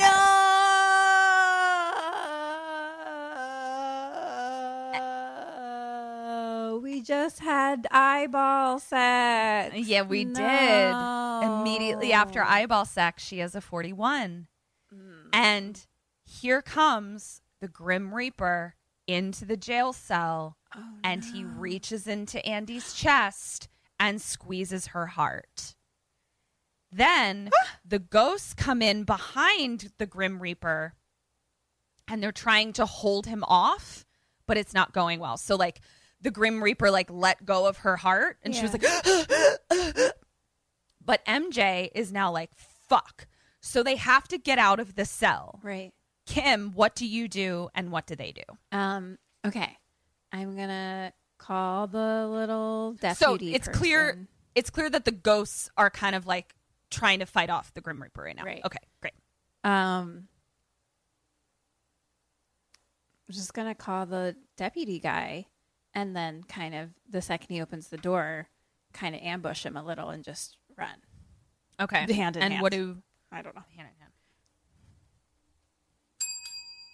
That is exactly what happened with Double Ding.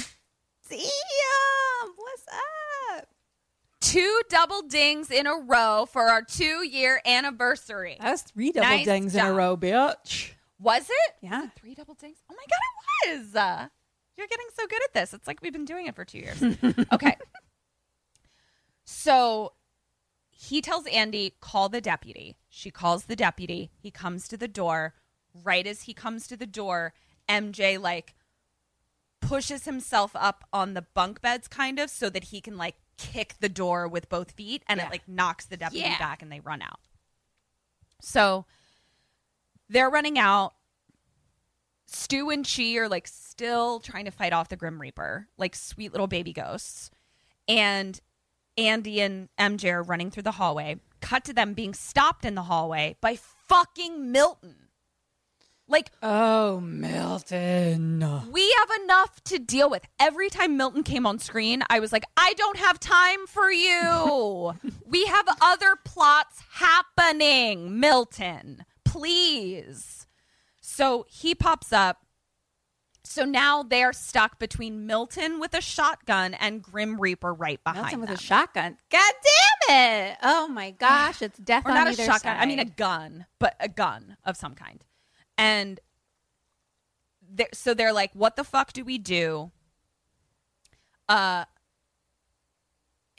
knows that there is something there, but she obviously can't see the Grim Reaper or the ghost. But, like, she knows that, like, MJ is like, we have to get out of here kind of thing. Right. So Andy, this is another question I was going to ask you, but you wouldn't have. It's too complicated. So Andy sees Milton. She runs to Milton and says, he's gone crazy. Save me. And so Milton is like, aims to shoot MJ. But right as he's about to shoot, Andy grabs a fire extinguisher off the wall and sprays him. Oh, that is complicated. Yeah, exactly. Chi is now fighting off the Grim Reaper again behind MJ. Wait, did I miss something? Oh, one thing I did miss. Stu didn't make it. No. Stu got scythed by the Grim Reaper. So now Chi is fighting because he's a really good ghost baby, but also because he's a really sad ghost baby. Because Stu, his best friend, is gone. Yeah. So Chi is still fighting off the Grim Reaper again behind MJ. Chi tells MJ to run and then right at that moment, Chi is re-killed as well. No. So Stu all my and ghost Chi, friends are being killed. I know. But let me remind you, you know who has minded their own damn ghost business? Ghost Dog. So guess who's still around? Your ghost doggy. Yeah, ghost Just want to that's remind good. you. That's So MJ's really smart. As he runs past fire extinguished Milton, he like grabs Milton's gun. So now he has Milton's gun. They're running away, and they're running away from the Grim Reaper. But like again, Andy is just like, I'm running where you tell me to run. Right, yeah. And they're now like kind of trapped on a roof. Like there's nowhere else to go. And so MJ is kind of like explaining like what's happening. And then he's like, it's the thing that grabbed your heart or whatever. Like that's the thing trying to kill you. And MJ is like, I can't fight it like this. Like there's nothing I can do. I have to have an out-of-body experience. So he takes Milton's gun and puts it to his head. Kim. What do you do and what does Andy do? Please remember Andy's occupation. Okay. I guess that we let him shoot himself in a way that I could bring him back to life. I'm no doctor, so I don't know that way, but whatever that way is, okay, that's what we do hand in hand. That's 2 half points. Okay. So, yes, you are going to try to do it in a way that you can revive him. Unfortunately, a gunshot to the head or a gunshot of any kind is going to be difficult to do. Right. Because you're not currently at a hospital. So what she says is, no, wait. We cut to her at her own hospital office or whatever the fuck. And she's in a lab and she's shooting him up with a needle. And she says, this is to slow your heart. Wait. And then she's like, I thought we couldn't get off the roof that we were on. They've gotten off the roof. Suspend your disbelief. Oh, I thought we had to do something in this moment on the roof because otherwise I would have done lots of other things. Yeah. Okay. So she's like, you have I'm going to slow your heart rate. And then I guess they were running. I'm kind of rethinking this in real time because you're completely right. They're running from the thing. I think that the Grim Reaper maybe lost them. Wasn't sure where they were. MJ had a realization that, like, I'm just going to be running forever. I can't fight it unless I have an out-of-body experience. But I'm with you. That was a little unclear. So she's like, I'm going to shut you in the freezer, and I'm going to freeze you. And she's like, but you only have 20 minutes before tissue damage. And all of this is in the hopes that I can actually revive you at the end, which is like not a guarantee. Mm-hmm. So she locks him in the freezer. He starts to freeze. Cut to Andy getting all the revival equipment together in the lab. And he's in the freezer shivering and turning blue. And as she's getting all the revival equipment together, here comes Mr. fucking I'm making it all about me, Milton. And he comes in behind Andy and he sees MJ in the freezer and he's like, I didn't know you had an interest in cryogenics. And Milton is like, she goes to like let him out and he pushes her away and he's like, and why would we do that? And then he fucking pulls out a machine gun, Milton? He's just like pulling guns out, just pew, pew, pew, all over the place. Wow. So that's happening on the outside of the freezer door. Inside of the freezer, MJ's spirit is coming out. Because he's dead. Right. Yeah. Okay. But he's bad at it. Again, he's like, am I solid? Am I not? Right. So he keeps like falling through the floor. And then he gets up and then falls through the wall. And he's just, whoa, like that. Baby ghost. And he's like, really... Yeah, he's like really trying to get his shit together. It's like a newborn deer. He is or a baby giraffe. Deer. That's what I was thinking of. A baby giraffe. Oh my god. Baby giraffes. Let's do a side podcast about baby giraffes. It's just us being like, oh my god, He's a baby. Look at that baby. Look at his little legs. He's so wobbly. Maybe every episode is a new baby animal that we just go, oh my god, look at that baby, man. You're a little baby rhinoceros. I mean, I'm in. I don't know who's listening, but is that a form of ASMR? Yeah. Just us doing baby talk to baby animals. Who wants it? Who wants it? Honestly, there's somebody that's into everything. It's true. We just described someone's like ultimate thing that is their thing. Yeah. So now we cut to Andy in Milton's car in the back seat of his FBI police car. And she's being handcuffed to... Okay. She's handcuffed to a bar that is screwed into the back of the passenger seat. So okay, her handcuffs are like wrapped around that handcuffed, okay? Screwed into the back of the seat. But it's like a car, not like a van situation. Yeah. It's a car. Milton goes to get into the car, but right before that, he goes to pull something out of his jacket, like a gun or something. But it's not. It's a hemorrhoid pillow. Ha ha ha ha. Jokes. Andy starts screaming for him to let her go. And Milton is like, but he just turns the radio up really loud so we can't hear. Milton. Go find your own story. What is this gagging at women's? Can you please postmortem that? Is that a thing? What the fuck? Yes, I definitely will. So he turns on the radio, drowns her out, and drives away just as MJ like comes out of the wall, you know. And we cut to MJ seeing Milton's car drive off. Shit. But we see that the Reaper is on top of the fucking car that they're in. No. So now the Reaper's on the car. MJ kind of like floats down the hill like to meet them.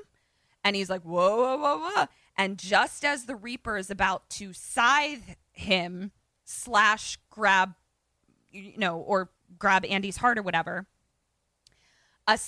So like basically what he does is he floats down and like rips the Grim Reaper off because he's like a ghost now, so he can like handle it. And right as he's about to scythe MJ, a semi-truck like hits the Grim Reaper and kind of like smushes him everywhere. Which buys MJ some time. Great. So now we cut to Milton and he's pulling into the cemetery. And she starts screaming, like, take me back. And he's like, I will, but in 11 hours? Maybe he said minutes. He might have said minutes, I think, in 11 minutes. So she starts screaming again. He gets out of the car, like, whimpering, like, just like,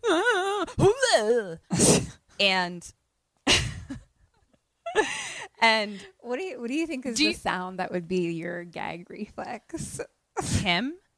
You literally just took the words out of my mouth of the question I was going to ask you.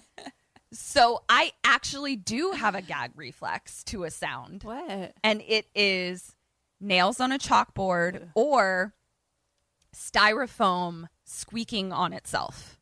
Mm-hmm. Both make me have a gag reflex. And I can feel a half gag just talking about the sound. Yeah, I don't mind styrofoam on styrofoam. Nails on a chalkboard and nails on other things similar to that give me chills. Yeah. Mm-hmm. But you don't get a gag feeling in your throat? Maybe low key, but not that. It's more chills. Like I'm just like, ugh. Yeah. Ugh. So I think there is, like, even though he's like a ridiculous character, I think there is some people who have like a gag reflex to an auditory response. Sure. But maybe I will. I'm going to postmortem that because I've always wondered why. It's pretty embarrassing when I'm in a classroom and I've had kids like be assholes and scrape on the that's like a universal feeling. But it's super embarrassing when you're in a classroom at the head of the classroom of 16 high schoolers and you go like that. Yeah. And then they're like, oh, if we scrape our nails on the chalkboard, then she gags and it's funny. Yeah. It's really fun when they do that. Anyway. Mine's alarm sounds from your bedroom. Right. So that it was just you barfing every morning all over the apartment. Yeah. Yeah. That's why I always had barf all over my room when I got home. You thought it was you drunk. Nope. I did. Yeah. Okay. So he starts whimpering again and like gets out of the car and is just like, ew. And now he's standing in front of the car, like, so the headlights are shining on him. Okay. She looks at the clock and it says 8:51. Okay. She only has till 9 o'clock to revive him. And also we see that she's chained to the bar that is screwed into the back of the seat, and she has a quarter in her hand. That's all I'll say. Milton has gotten out of the car. He's walking to the inferno. What word was I trying to type there? To the front of the car, and he's unbuttoning his shirt. That's what he's doing. He's standing in front of the car, unbuttoning his shirt. Okay. Spouting off about he thinks this is his story, and I'm telling you, Milton, it's not. Okay. So he can't really see what Andy is doing in the back seat. So my question to you is, Kim, what is Andy doing in the back seat? She's gonna use the little quarter. Why is it in her hand? Whatever. To unscrew the bar to get free. And what are you doing? Same. Hand in hand. Thank God for this fucking quarter. Right? I seriously was just like, where'd you get that quarter? And again, I'm like, I guess I could have missed it. Maybe there was like some very smart quarter situation that happened. From my perspective, a quarter appeared in her hand. Sure. I mean, there is a coin shortage, so we all got to hold real tight onto those quarters. I would love a quarter in my hand right now. Yeah. I could use quite a few of them. Yeah. Okay. So yes. So she's unscrewing the quarter. She's looking out the windshield because she doesn't want to alert Milton to what she's doing. And Milton has opened his shirt, and there are scars and swastikas and burn marks all over his body, pentagrams and all kinds of shit. Okay.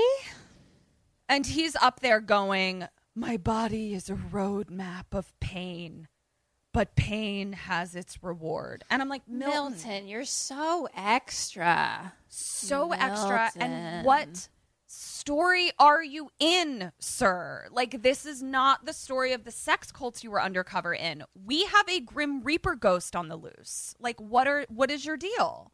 So she unscrews the thing. Okay. She unscrews the thing. MJ has finally made it to the cemetery. Ghost MJ. Yay. Kim, as Ghost MJ, what do you do? And what does MJ do? I think that, so does Milton still have like guns and stuff? Like, what's his situation? Yeah, we can pretty much assume Milton always is one grab away from a gun. But he's standing outside the car. I think that he is going to drive the car back to the freezer place. And what do you do? I'm gonna do it too. Fucking hand in hand. A lot of hands in hands in this one. Why the fuck not? Let's get on in, drive it around. Another double ding, bitch. Wow, I am in this movie, and it's I your am fucking winning. day.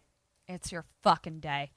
So yeah, he gets in the car, and we see that the car moves into gear, and Milton is going on about something or other about pain providing clarity or some shit, and Andy sees the car move into gear, and she's like, "MJ, is that you?" Now we cut to a POV of the Reaper, who's on his way to the cemetery as well. Cut back to Milton, and he thinks that he's now developed the skill to move things with his brain. Sure. So he thinks he's moving the car. Milton! But then he realized, Milton, it's not about you! It's not about you, Milton. So he's like, oh my God, I'm doing this with my mind. But then he realizes that, like, the car is, like, moving away from him. Like he's like, stop. Stop, brain. Car brain, stop. And it won't stop. Car brain, stop. Car brain car. But at that moment, the fucking general pulls MJ's ghost out of the car. The ghost general? The ghost general pulls him out of the car. Get scythed? The ghost general did not the get general. scythed. Who's the pew pew one? That was the judge. The judge. general is the guy from Full Metal Jacket. And he's the one who's mad at he's the cemetery boss. Got it. And he's the one who's like, stop using ghosts because ghosts don't have a currency. So you're literally just enslaving ghosts for your own monetary gain. He's not wrong. And I'm like, he's not wrong. Ghost How do union. you pay a ghost? Yeah. I don't know. But Neither that's does why we MJ. need a ghost union. I mean, I'm with everything that they're talking about. Honestly, and the general is like, he is the union leader for this. So he pulls him out of the car and he throws him into a grave, and the car crashes into tombs and skeletons all over the place. Oh, no. Now the Grim Reaper is there. Well, the general is not a fan of the Grim Reaper either, because he's like, get out of my cemetery. So the general pulls out his ghost machine guns to shoot at the Grim Reaper. But before he can do that, the Grim Reaper scythes him in half. Oh, shit. No more general. So you had a premonition, Kim, of the general being scythed. Oh.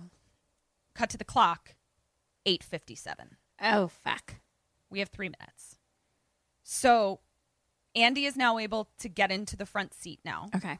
But not before the Grim Reaper has made it to Andy and is grabbing Andy's heart. Fuck. Get out of my heart. Chest. MJ gets out of the grave. Question number 8, what do you do and what does MJ do? Is the general bits still around or? Mm-hmm. Okay. I'm going to grab the general's machine gun and fucking go Rambo up on death, whatever your name is. Great. Grim Reaper. And what do you do? That's what I'm doing.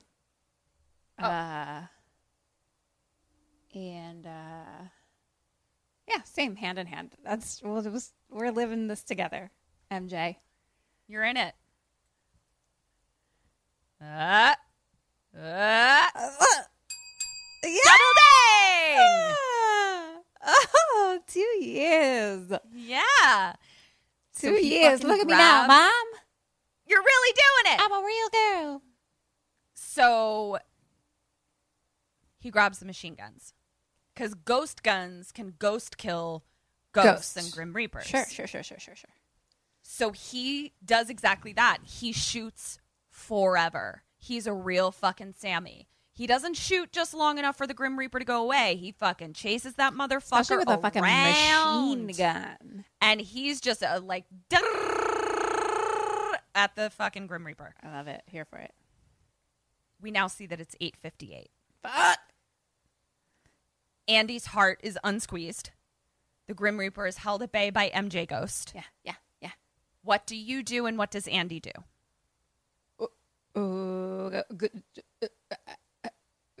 Drive back to the freezer and bring MJ back to life, hand in hand. I think. Luckily, it only takes 2 minutes to get everywhere in this town. Everywhere.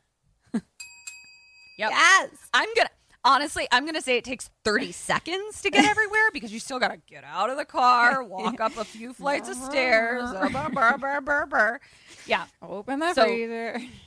Round trip 30 seconds everywhere you gotta go. Great. So yes, she gets in the car, drives off to unfreeze MJ. Milton is chasing after her because Milton can't fucking see. Like he has no idea what's happening. Yeah. So cut to MJ just firing forever, and he's basically able to shoot it enough that it kind of like globs apart. Like he is the Grim Reaper has like so many bullet holes that like he can't quickly like put himself back together. So he's just like blobbing everywhere. Like Terminator 2 style. Yes. And globs apart, and there is a face splat of the Grim Reaper that's just like splatted up against a tombstone that's been shot off. And it's just like a really scary face, and the face is like dripping down the tombstone. And it's his front face. It's his front face. He's got shot right off. Totally. Gotcha. So he picks up the front face and he like throws it against the stone like a bunch of times. Whoa. And it fucking globs the face into Johnny Bartlett's face. Ooh, that's interesting. Yeah. So Johnny Bartlett and MJ are now talking to each other, and Johnny Bartlett's face is just a face glob. And he's like laughing, and he's like, I got me a score of 40. And all the ghosts of the cemetery are like crowding around, like, what's going on? Like, what's happening? And then one of the ghosts comes up to MJ, and that ghost has a 12 on his forehead. Mm-hmm. And he's like, you've avenged my death. Thank you. And so MJ is like, yeah, cool. Bartlett's face is laughing and sliding down. And then we see that Johnny's face drips off the stone into a crack and goes into the ground. And MJ is like, fuck. So MJ dives underground, and there's a whole tunnel graveyard system underground. And we see that Johnny Bartlett is globbing his body back together. Right. And it's like blah, blah, blah, blah, globbing together. MJ manages to grab the scythe. Nice. And he slashes the glob body, which makes it so that it's just regular Johnny Bartlett ghost body, no longer like cloaked Grim Reaper. So it's like there's levels, you know? Sure. Yeah. So, and he's like about to scythe Johnny Bartlett ghost. He's sucked back into his body. Oh, fuck. I mean, good, but fuck. Yeah. God damn it. So he's sucked back into his frozen body. Andy is there, and also her boss doctor is there, which is great because MJ is able to wake up all frozen, and he's like, you've got to get to E.T.'s mom and get her out of E.T.'s mom's house because Johnny is corporeal and he's after her. Like, he's going to go get Patricia and kill her. I realized that they had to have the doctor there because if she had just left him while he was still like partly frozen, he would have just died again. Mm-hmm. But the doctor was there to be like, let me thaw you out here. Right. So you can, be useful. So we cut to Andy pulling up to E.T.'s mom's house, and she runs in and she's yelling for E.T.'s mom. And we see that E.T.'s mom is just standing in the living room, just staring. And creepy wind is just swirling around. And Andy is like, you've got to come with me. E.T.'s mom's mom comes downstairs and is like, get out of here. And she's like, E.T.'s mom, go up to your room. And Andy is like, I saw MJ's knife in the armoire. And E.T.'s mom's mom is like, what are you doing in our house or whatever the fuck? And she like, E.T.'s mom's mom follows E.T.'s mom out, and Andy is just kind of like standing there and kind of looking around. And then E.T.'s mom comes back in and she's like, Mom says we can go to the police now. She believes us. And Andy's like, great, let's go. And E.T.'s mom is like, no, we have to wait for Mom. She'll be right down. I can't leave without her. And she's like, Andy's like, we have to go now. Johnny is back. And E.T.'s mom looks terrified. And she's like, I know he's back. He visits me at night.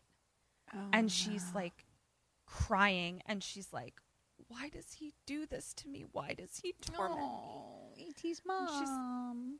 She's like, am I being punished? And she sits down in a chair, and Johnny, we see, appears behind Andy. Andy doesn't see him. And he's no longer the Grim Reaper. He's Jake Busey now. Because MJ killed one level. And says, and he's like, I want to kill her now, Patty. It'll give us 41, breaking all the records. E.T.'s mom says, yes. But Andy thinks she's responding to a question she just asked. And Andy is like, what? And E.T.'s mom is like, I'm sorry, we should wait for Mother. And Johnny is like walking around going off about records and all this kind of stuff. And he's like going in and out of Patricia, E.T.'s mom, and all this kind of stuff. And she's responding to Johnny, but it sounds like she's responding to Andy over and over again. And she's like caressing nothing. So Andy just sees her like caressing nothing, but it's Johnny's face. And she gets up and she's like, let me get my coat. Instead, Johnny and E.T.'s mom go into the kitchen, and we see E.T.'s mom get a knife. And she's just like orgasmic. Like she's just like, oh my God, it's going to happen. And like totally losing her mind. Oh my God. E.T.'s mom's mom was right. Yes. Cut to Andy running upstairs being like, E.T.'s mom's mom, we need to go. E.T.'s mom's mom? E.T.'s mom's mom? She goes into the room. She's murdered all over the bed. E.T.'s mom's mom is dead. Oh, shit. So now, this is when Andy is like, well, shit. Fuck. God damn it. And right then, here comes E.T.'s mom with a knife. Andy manages to like fight her off in the room, gets out of the room, and is able to like lock her in the room. Because obviously all the doors in this house would obviously lock from the outside because E.T.'s mom's mom was always trying to like, you know, keep her inside. Right. So she locks her in and she's like, phew. But she locked her in there with a shotgun apparently because here comes a shotgun through the door. God damn it. And Andy's like, God damn it. And at that moment, Me too, girl. Me too. Rug Ghost grabs her. Oh no, Rug Ghost. So now Rug Ghost Johnny Bartlett, Grim Reaper man, is strangling her. Thank God MJ arrives. He thawed out very quickly. Thank God. And he manages to like fight off the Rug spirit. E.T.'s mom has gotten out of the room and is chasing them with a shotgun. Johnny Bartlett Ghost then uses a painting of a person to be that painting and like is trying to like get MJ. MJ takes the painting and like slams him over a bed post knob. Yeah. So now his spirit is like, where do I go? But then we see it shoot into the urn of his own ashes. And so MJ is like, aha. So he closes him into the urn and he's like, we've got to get these ashes to a church. Oh. I thought that the ashes were E.T.'s mom's dad. She lied. Was she lying? Okay. Yeah. Because she didn't want to say like. Right. I thought that they were his in the beginning, but then she said, okay, got it. Yeah. Interesting. It was the old redirect. Yeah, that's about. That is what it was. Switcheroo. Switcheroo. There we go. Yeah. Got you. So he's like, we got to get these ashes to a church. Put him in Luckily, holy water. Bathe in holy water. That's how I survived. That's what they're going for. Luckily, Andy remembers from her documentary, she's like, there's a chapel at the old insane asylum, which apparently is neighbors with the house they're in right now. Great. Everything's 30 seconds away, you know? Side note, this whole hubbub in the house, we haven't been in the house very often. We were in the house in the beginning. We had a little house time in the middle. Now we're at the house for a bit now. If you had asked me, where does this movie take place? I would have said 100% in a Gothic house with rug ghosts strangling people the whole time. All 1 hour and 50 that's all you minutes. remembered it. That's all I remember. Right, got you. All I remember. So take it to church, cut to them looking through the chapel in the old abandoned hospital, and they're looking for the chapel. Now, here's what I'm going to describe. It's all decrepit, hospital, deserted. MJ is having some issues because he keeps flashing in and out of the night of the massacre and real time. Oh, and he keeps being like not knowing where he is, because all of a sudden he's like talking to Andy, and then all of a sudden there's like orderlies everywhere, and he's like, what the fuck is happening? But he gets some useful information. So he flashes into the past, and in the scene he hears two nuns ask a doctor where the chapel is, and the doctor says it's on the 4th floor. Oh, great. At that point, the same doctor is talking to an orderly, and he's like, orderly, hey, moron.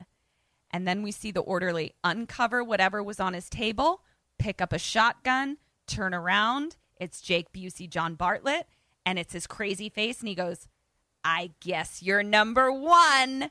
And so MJ sees like the massacre begin. Uh-huh. So MJ is going in and out of the flashback. Andy gets him to come to. Like, she's like, what's wrong with you? And he's like, don't worry about it. The chapel's on the 4th floor. Take the urn. Go. But he's in and out of the massacre in real life. And he sees, at this point, baby E.T.'s mom holding a knife walking around the hospital. Because remember, he wasn't there for all of that. So he's learning. Yeah. He's like, oh, shit. Like, she was in on it. Terrorizing people with the knife. Then reality E.T.'s mom has arrived with a shotgun.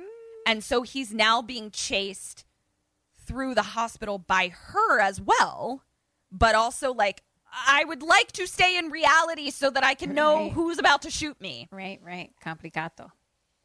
So, blah, blah, blah. This is all happening.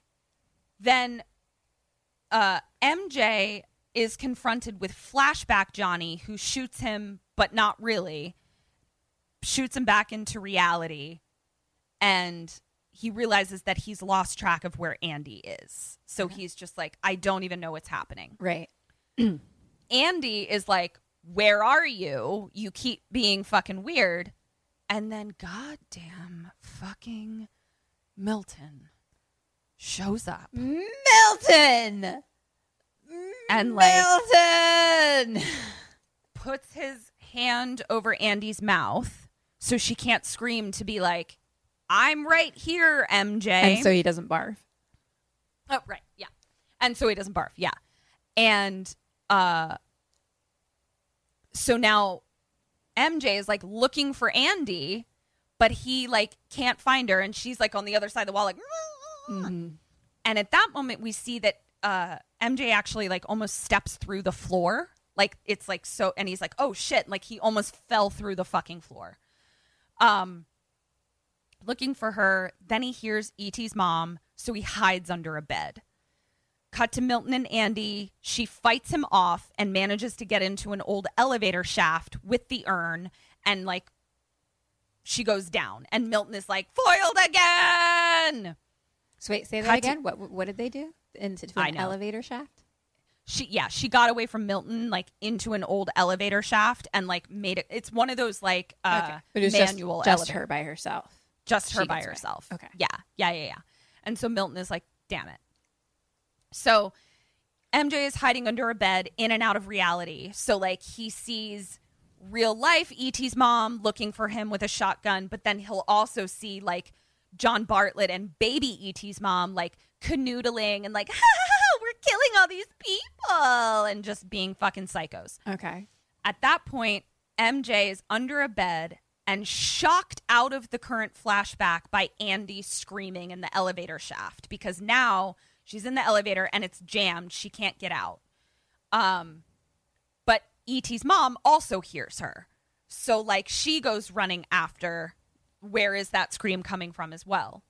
MJ manages to get to Andy first, and he can't open the elevator shaft, but she hands him the urn through it to be like, go take this to the chapel. Yeah.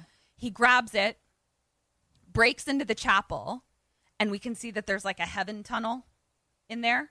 And so he's like trying to like bust through the door of the chapel. But something falls and the urn goes flying. And guess who fucking catches it? Fucking Milton? Yes. Milton.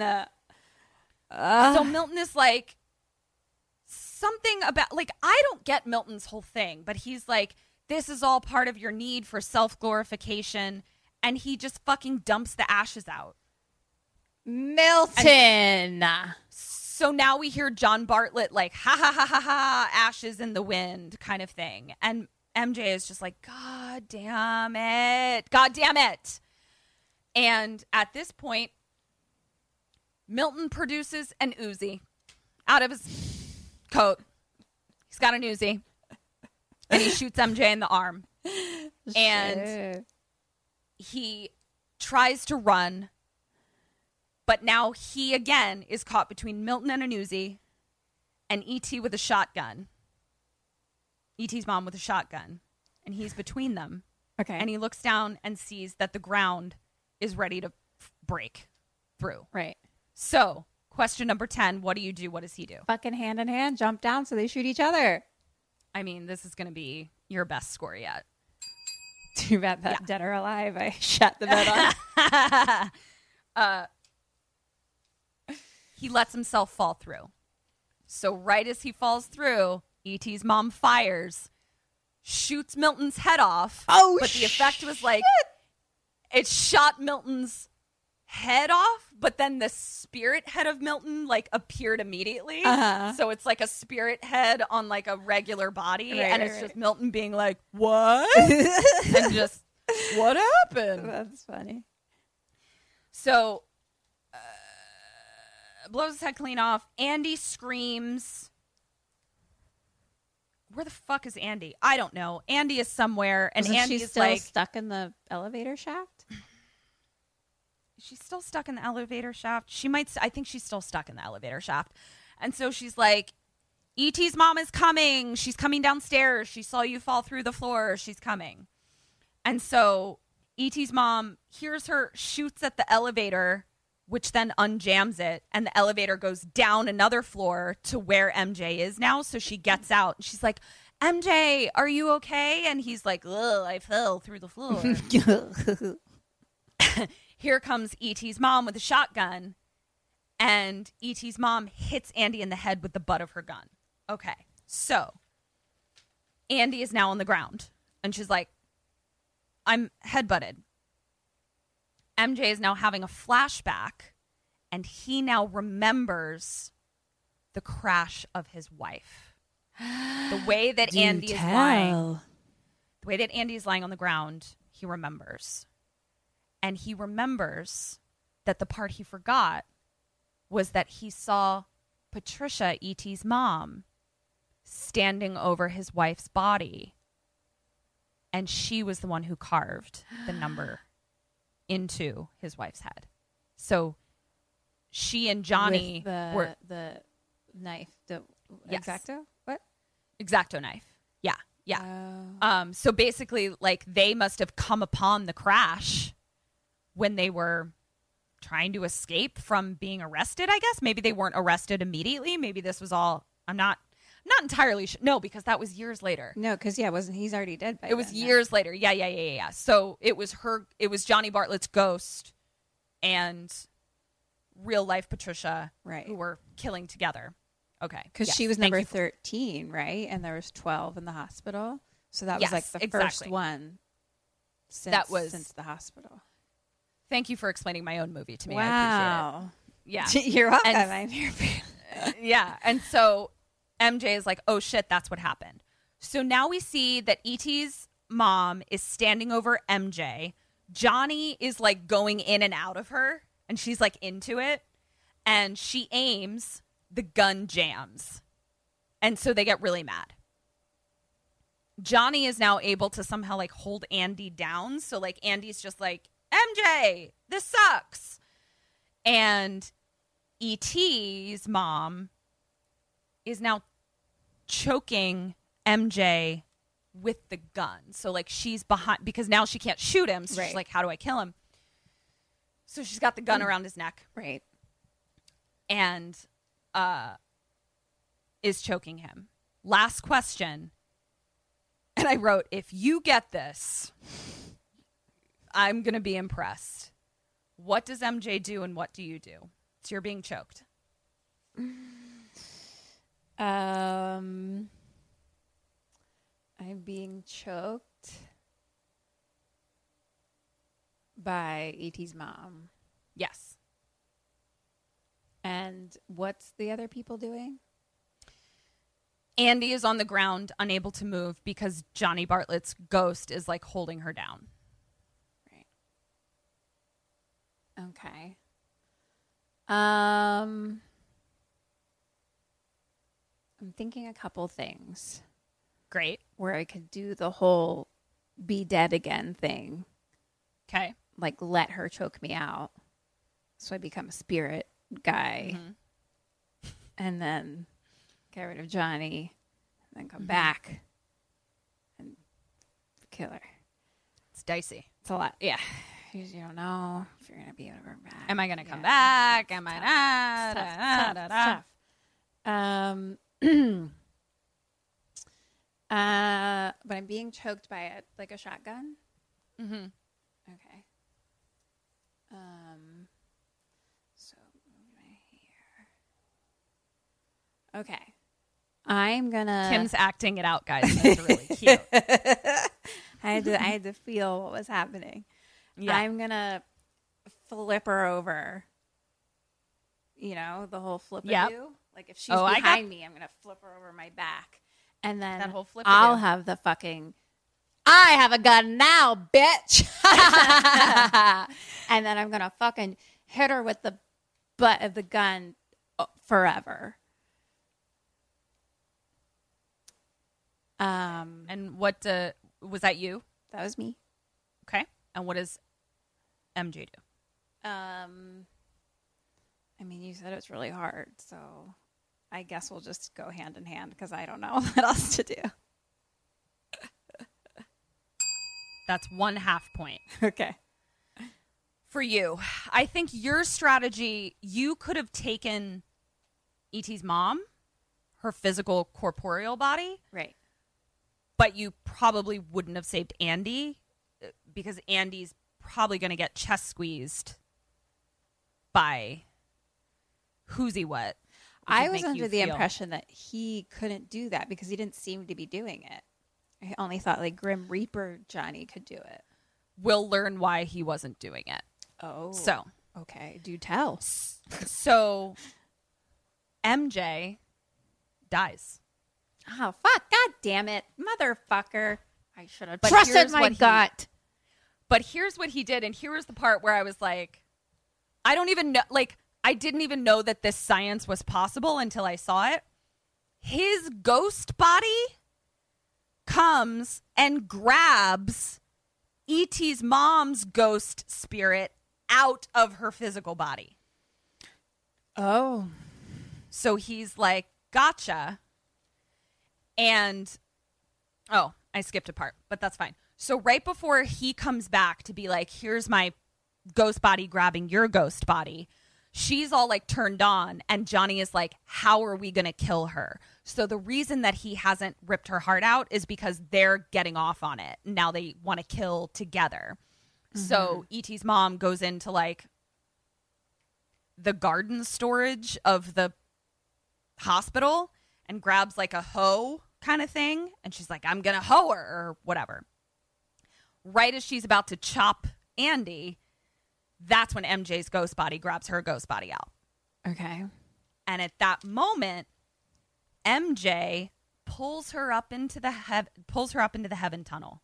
And she's like, no, Johnny. And so Johnny's ghost body is like swimming through the heaven tunnel, trying to get up there. Like, no, don't take her. Don't take her. And finally, as they're like shooting up into the heaven tunnel, Johnny like grabs onto E.T.'s mom's hand and is able to like grab her. And MJ makes it to the top and he's like in heaven. And the two of them are just like hugging each other at the top of the tunnel, being like, we're going back down, bitch. We got away. Ha, ha, ha. And they're just like taunting him. MJ turns around. Stu and Chi McBride are there. Yes. And they're like, what's up, buddy? And he's like, I've got to, you know, look what's about to happen. And Chi and Stu were like, don't worry about it. It's fine. And then we see that the tunnel turns into like a hell tunnel, fire and brimstone. And there's like tentacles going in and out of their eyeballs. And they're like, what the hell is going on? And they're like, ah, and they're being like burned and pulled apart and stuff. And the tunnel turns into a big giant Beetlejuice worm kind of thing and just like swallows them up and goes back down into hell. And when you say them, you mean Johnny and E.T.'s mom. I do, because they were just at the top of the tunnel just being like, yeah, ha ha, we did it. And so they're swallowed into hell. And MJ is like, well, sweet. Did that. And now I'm in heaven. So cool. And then MJ's wife comes up and says, hi, honey. She's like, but you gotta go. It's not your time. And sends him back down. Cut to clink. Two little glasses clinking together as a big giant bulldozer demolishes MJ's Half Bones house. And it's Andy and MJ on a picnic table toasting like to their new life. And at that point, the sheriff comes up and he's like, I knew you didn't do it. And he's like, and what do you say you and me write a book about this? We could really make some money or whatever. And MJ is just like, no, thanks. And then he's like, say hey to your guardian angel for me. And the sheriff is like, oh, you. And then he drives away and we see that Milton's ghost is just like sitting in the back of the car. And at that point, Andy is like, wow, he really does have a guardian angel. And MJ is like, what? And she's like, sometimes traumatic experiences. She can see him now too. She can see him now too. Oh, shit. And then it goes out with her putting the blanket over her head, pretending to be a ghost. And it's, don't fear the Reaper. And then it's credits. Fun. The Frighteners. Whew, that was a doozy. There was like 6 stories happening all at once. Yeah. It was a lot. All right, let me total your points. I feel like you did really well. Be right back. I always feel that way. And then the Dead or Alive get added in, and that doesn't really work out for me. Kim, you're in a punk rock band called Duh, and you're on tour. Only problem is your roadie turns into a man-eating monster after midnight. What do you do? Ah, fuck. He might be killing all of our listeners. Okay, I gotta get rid of him. I mean, honestly, here's what I'm gonna do. I'm gonna fucking strangle him with the cords, and I'm gonna stab him with my drumsticks. That sounds good to me. That's a ding for you. So, Uncle Peckerhead is from our friends over at Dread, and it is a blood-soaked mindfuck of a road movie through a post-Trumpian hellscape. Ooh. Sounds right up our alley. Where can we watch it, Bernsey? Uncle Peckerhead is available now on Blu-ray and on demand. Go watch it, you guys. Yeah! All right, Kim. Yes! For your Dead or Alives, you got 3 out of 6. Not bad. 50%, honestly. No, not pretty bad. Good. For your questions, you got 18.5 out of 22. Oh, fuck yeah, for a score of 21.5 out of 27. You fucking queen of the universe. 2 years, baby. Oh, my. Good Lord. Finally survived. Really beautiful job. Thank you so much. I do say so myself. Felt good about that one. You did an incredible job incredible work. You're a pro. You've been doing this for 2 goddamn years, and I couldn't be more proud of you. I'm going to throw my hat in the air.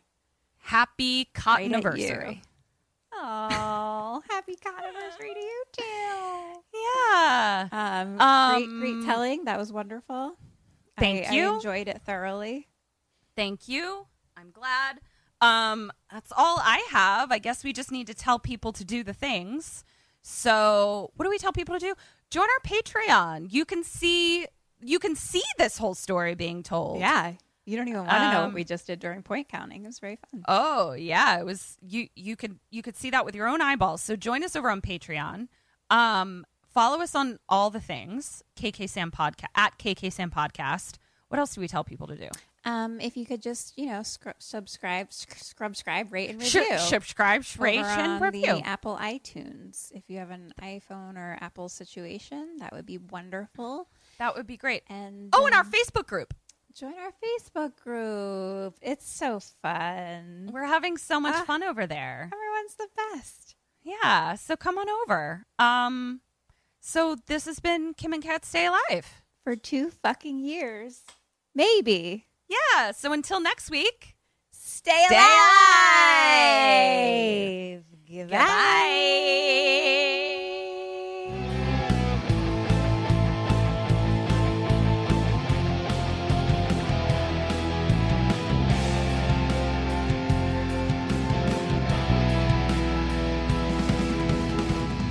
Ghosted me. I'm done.